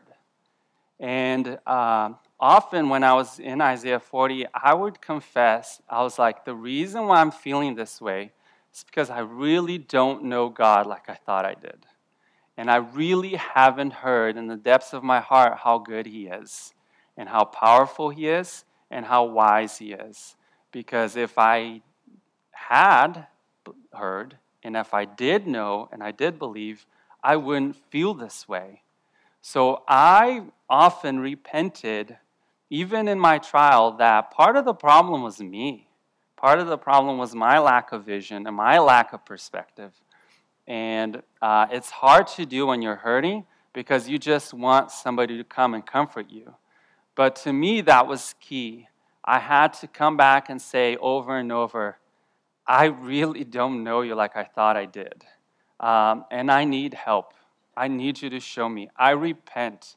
The reason why this hurts so bad is because I'm blind, and I need you to open my eyes. And sometimes when we're going through seasons of suffering, we still need to be open about our sin and our blindness and our limitations. And yes, we want comfort from God, but we need to repent for our sin, for our lack of knowing God. And I think that that's very important. Now, here's the good part. It says, the Lord is the everlasting God, the creator of the ends of the earth. I heard in the radio many years ago a woman talking about how she was going through a really difficult trial because her son was growing up and he was behaving very badly, very difficult things were happening, and then they discovered he had autism. And it was on the spectrum, it was very severe. Very severe, very, very severe. And she was just, it's hard. I have a child with autism. It's hard sometimes. And she said, and somebody came up to her and said, the creator of the universe doesn't create with straight lines. And that struck me so much because, like I said, I'm a high school science teacher. Like, I hated English in school. Every time I turned in an essay, I was like, well, that might be an A, it might be an F. I have no idea. But when I took a math test, I knew exactly what grade I was going to get. You know what I mean? Like, I'm just that kind of individual. I love a straight line. I love predictable. Like, I love it. It's just who I am. But that's not how God does things. Like, not even a little bit. Really, at least that's the story of my life anyways. If you look at nature, nothing's straight. Like, there is nothing straight in nature. We can build a road, it's straight, but it's also dead, and it gets hot, and it's dirty, Like, nobody goes to a tourist place to see a road. You know what I mean? Like, they're ugly. They're functional, but they're dead and they're ugly. And God doesn't do that. He makes beautiful things, but they're full of curves and they're complicated, but they're beautiful, And that's how He does things.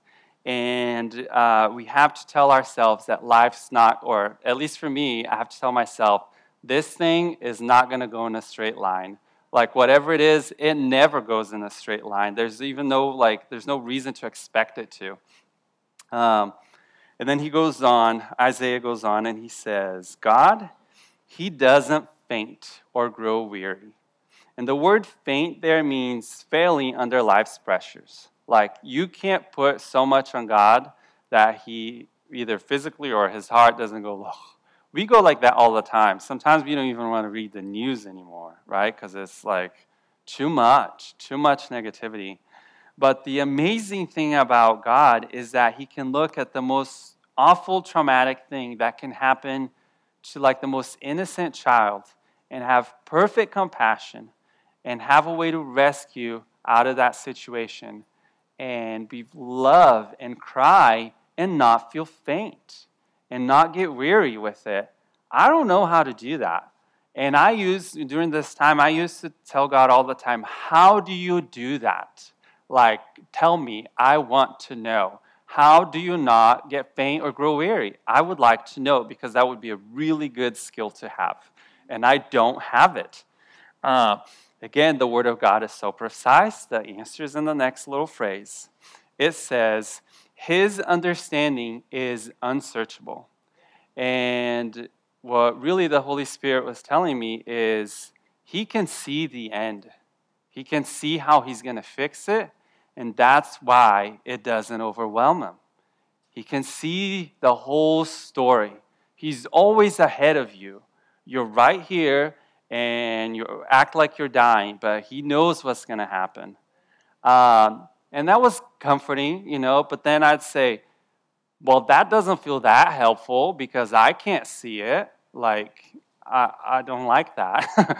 Honestly, I mean, I do some, and it's my honest conversation. You don't have to be as irreverent as I am. But I'm like, this isn't helpful. Like, it's a little bit helpful, but I still feel like a hot mess. Like, I'm falling apart. And the next little phrase is the answer to that comment. He gives power to the faint, and to him who has no might, He increases strength. Now, the interesting thing is I really would like to be able to read like my life story ahead of time. I think that would be amazing. But I know that the answer to that prayer is no. He gives us glimpses sometimes, but He doesn't give us the whole book to read. But it does say what He gives. He gives power to the faint. So again, that word faint, where you fail under life's pressures, says He gives power. Now that word power there comes from, in Hebrew, the word bone. He can make you like a bone, sturdy, hard, durable. He gives power to the faint, and to him who has no might. So if it gets to the point where the strength is gone, that's okay. He's the creative God. He can increase strength. And I was like, I can do that. I'm cool with that, Like, we won't know the whole story, but He will give us strength. And the strength that He gives us is according to His word. And then it says, even youth shall faint and be weary, and young man shall fall exhausted.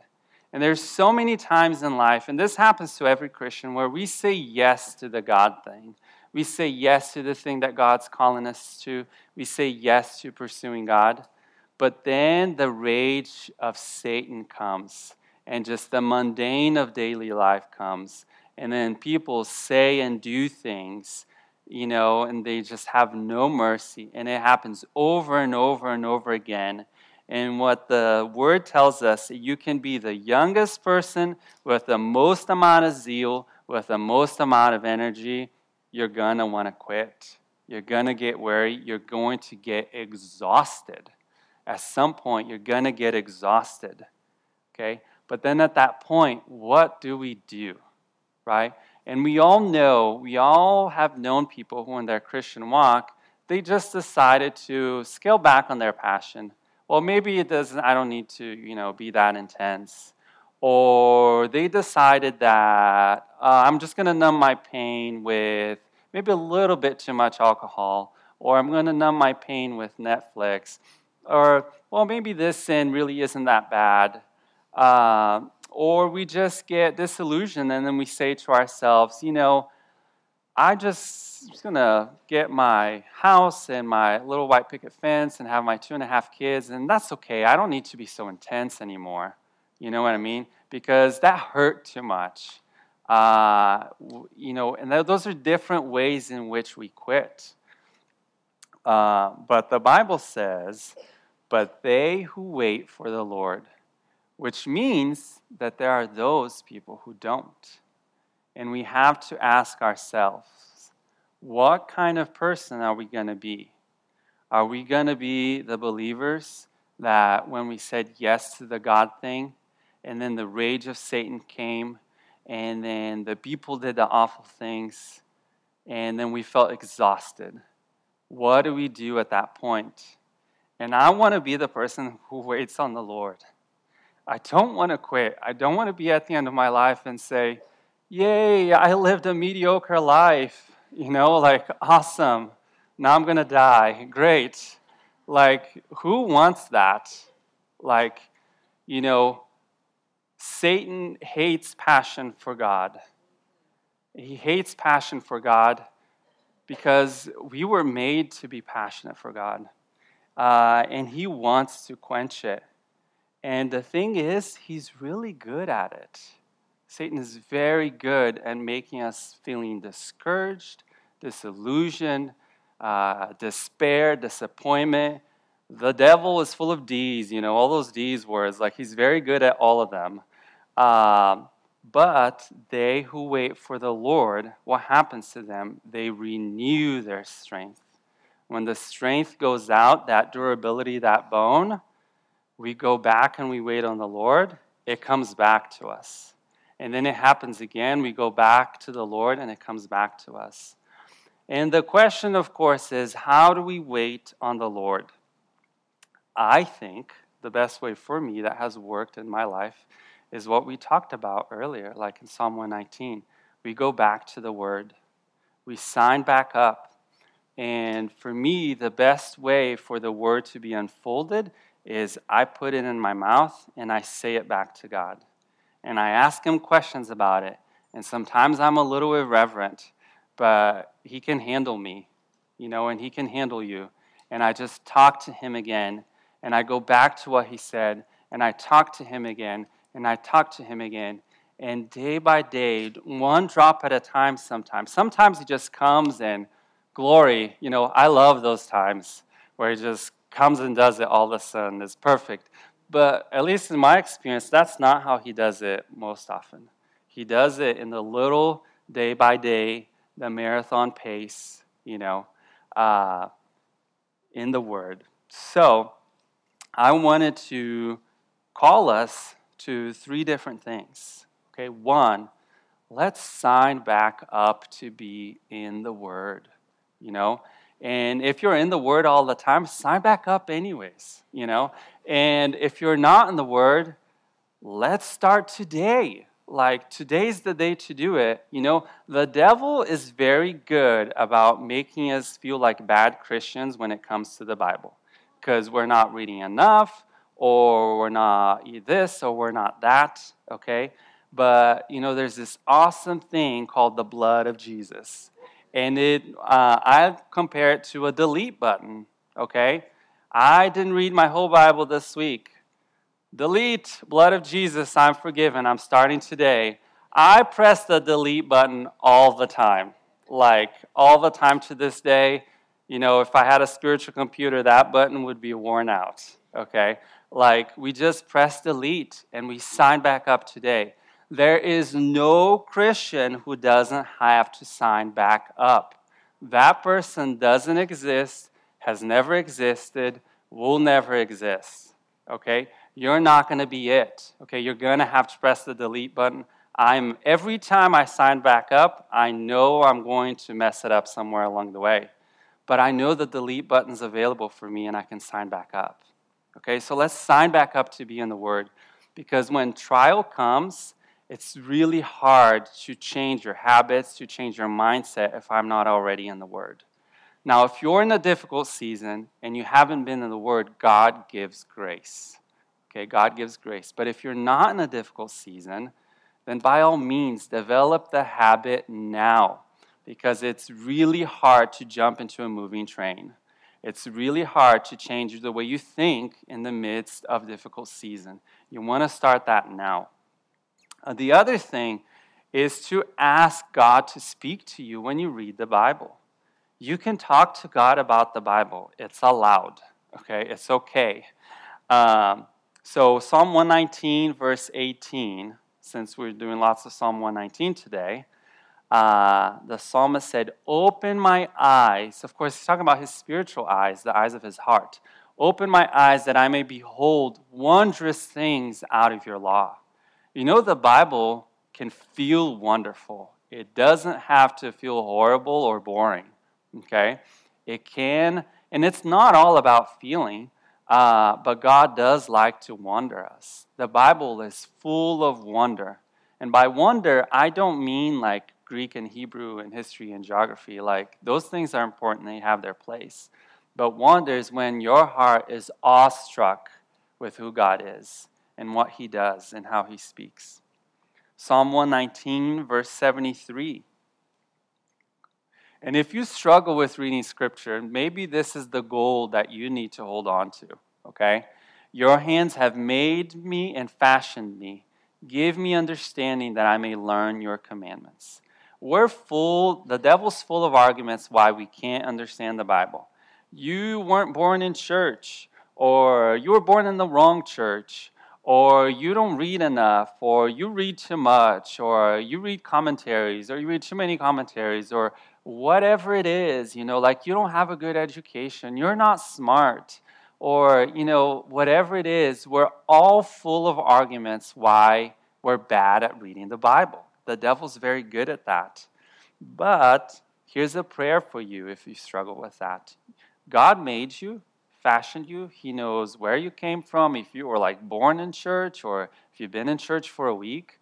He knows the culture you came from, the family you came from. He knows your skills and your lack of skills. And he's way bigger than all of that put together. Okay? God can give you understanding so that you can learn his word. Okay? Every time that accusation comes, pray this. And here's the thing. The answer is yes. God's going to say yes. He already says yes. If you stick with it, if you don't quit, you're going to be a believer who understands the word. You are not shut out of God's word because you don't have a seminary degree. That makes no sense. That makes no sense. God's word, he wrote it for you. And last, I would like to encourage all of us to put the word of God in your mouth. Preach it to yourself. Talk to God about it. Ask him questions. Say, I don't like this, or say, I like this. Declare it back to him. Declare it to yourself. The word of God, it sets us free. When we are in seasons of trial, I think that there's two kinds of bondage that we experience. There's a circumstance that often is out of our control, and then there's the inward bondage, the emotions and the thoughts. But the truth of God sets us free. If you remain in the word, either God will change your circumstances, or he will set you free on the inside, or the best one is he'll do both. Okay? But the truth of God will set you free sometime. In some way, somehow, it's going to happen. Put it in your mouth. Put it in your mouth. Say it back to him. If it feels weird, that's okay. Nobody knows. You don't have to tell anybody. Just do it at home by yourself. Say the word of God back to him. Declare it. Pray it. Sing it. Do whatever it takes. Listen to it. Be in the word. Be in the word. Be in the word. So to recap, the word is our source of comfort in the midst of trial. There is no trial that the word of God can't sustain us through. The word of God is our source of wisdom, because we always are in need of wisdom in difficult circumstances. He will give us wisdom according to his word. So let's sign back up to be in the word. Let's ask him to speak to us through the word, and let's put it in our mouth, declare it back to him so that we can be set free by the word of God. Worship team, if you guys want to come back up. I want to pray for us. We're going to have prayer counselors up here. If you're in a difficult season and you'd just like somebody to pray for you, if you want to sign back up and you want to ask God for grace to be in the word, or if you have any sort of prayer request, if you just feel discouraged, let's wait on the Lord together, and he will renew our strength. Let's wait on him and his word. Let's declare it back to him, and he will change us. Father, I thank you for your word. I thank you that we don't have to suffer in the way that Job suffered anymore. I thank you that there is a way out of it, that the unfolding of your word gives us light. Father, I pray right now, will you unlock our hearts with your word? I pray for grace for every one of us this week as we sign up to get back in your word. Will you speak to us? We want to hear your voice. We need you. We need you, Jesus. We want to be a people of your word. We repent for not knowing you. We repent for not seeing you as you are. But will you show us who you are in your word? In Jesus' name.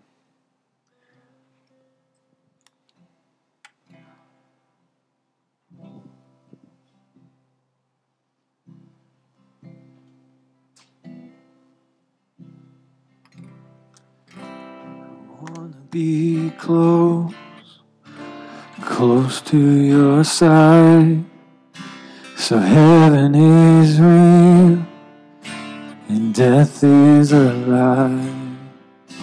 I want to hear voices of angels above, singing as one.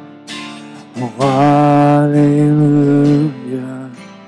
Holy, holy, God Almighty, the great I am, who is worthy, none beside thee, God Almighty, the great I am.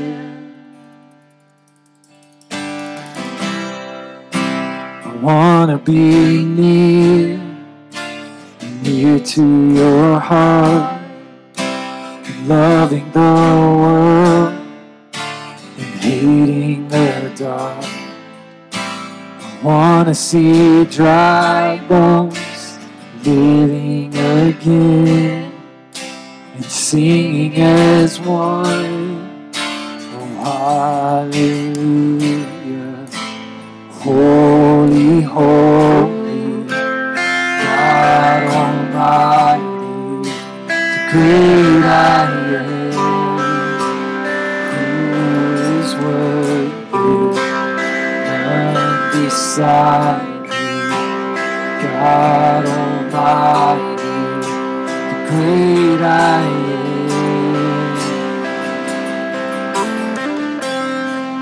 oh, the great I am.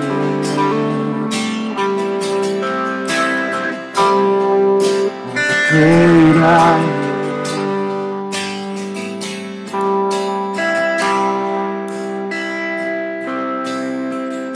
The mountains shake before you, the demons run free.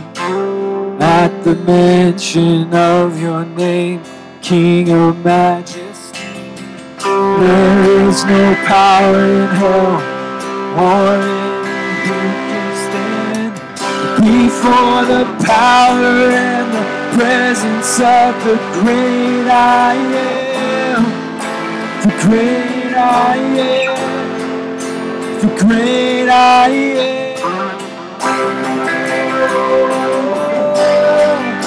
the great I am, the great I am, the great I am.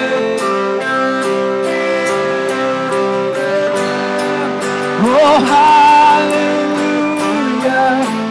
holy, holy, God Almighty, the great I am, who is worthy, none beside thee, God Almighty, the great I am.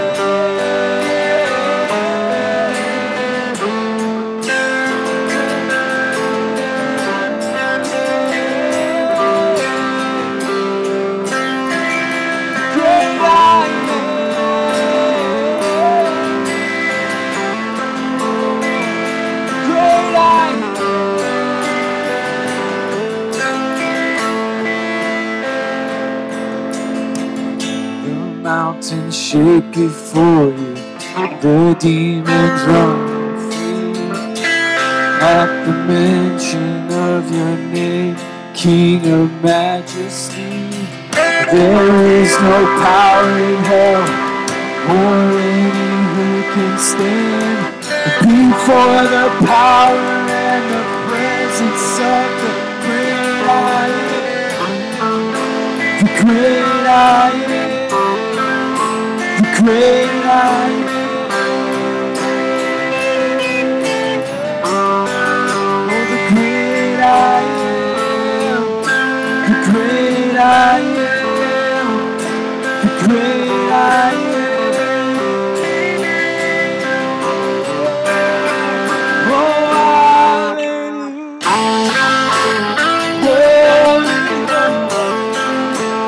God Almighty, the great I am. And who is worthy? There's none beside me.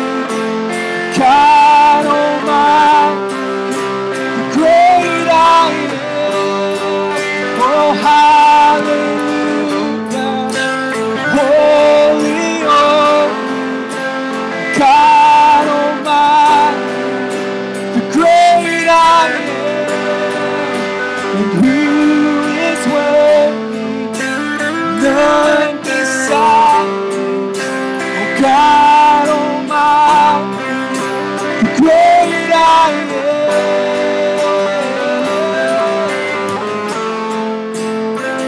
Great I am.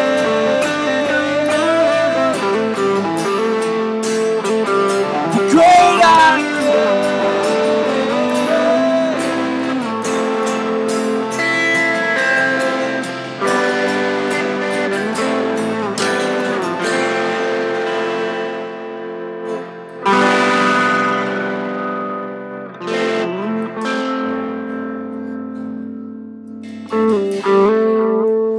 Holy, holy, God Almighty, the great I am. Who is worthy? There's none beside me. God Almighty, the great I am. Oh, hallelujah. Holy, holy, God Almighty, the great I am. And who is worthy? None beside me. God Almighty, the great I am. Oh, hallelujah. Holy, holy, God Almighty, great I am. Who is worthy? There's none beside God Almighty, the great I am.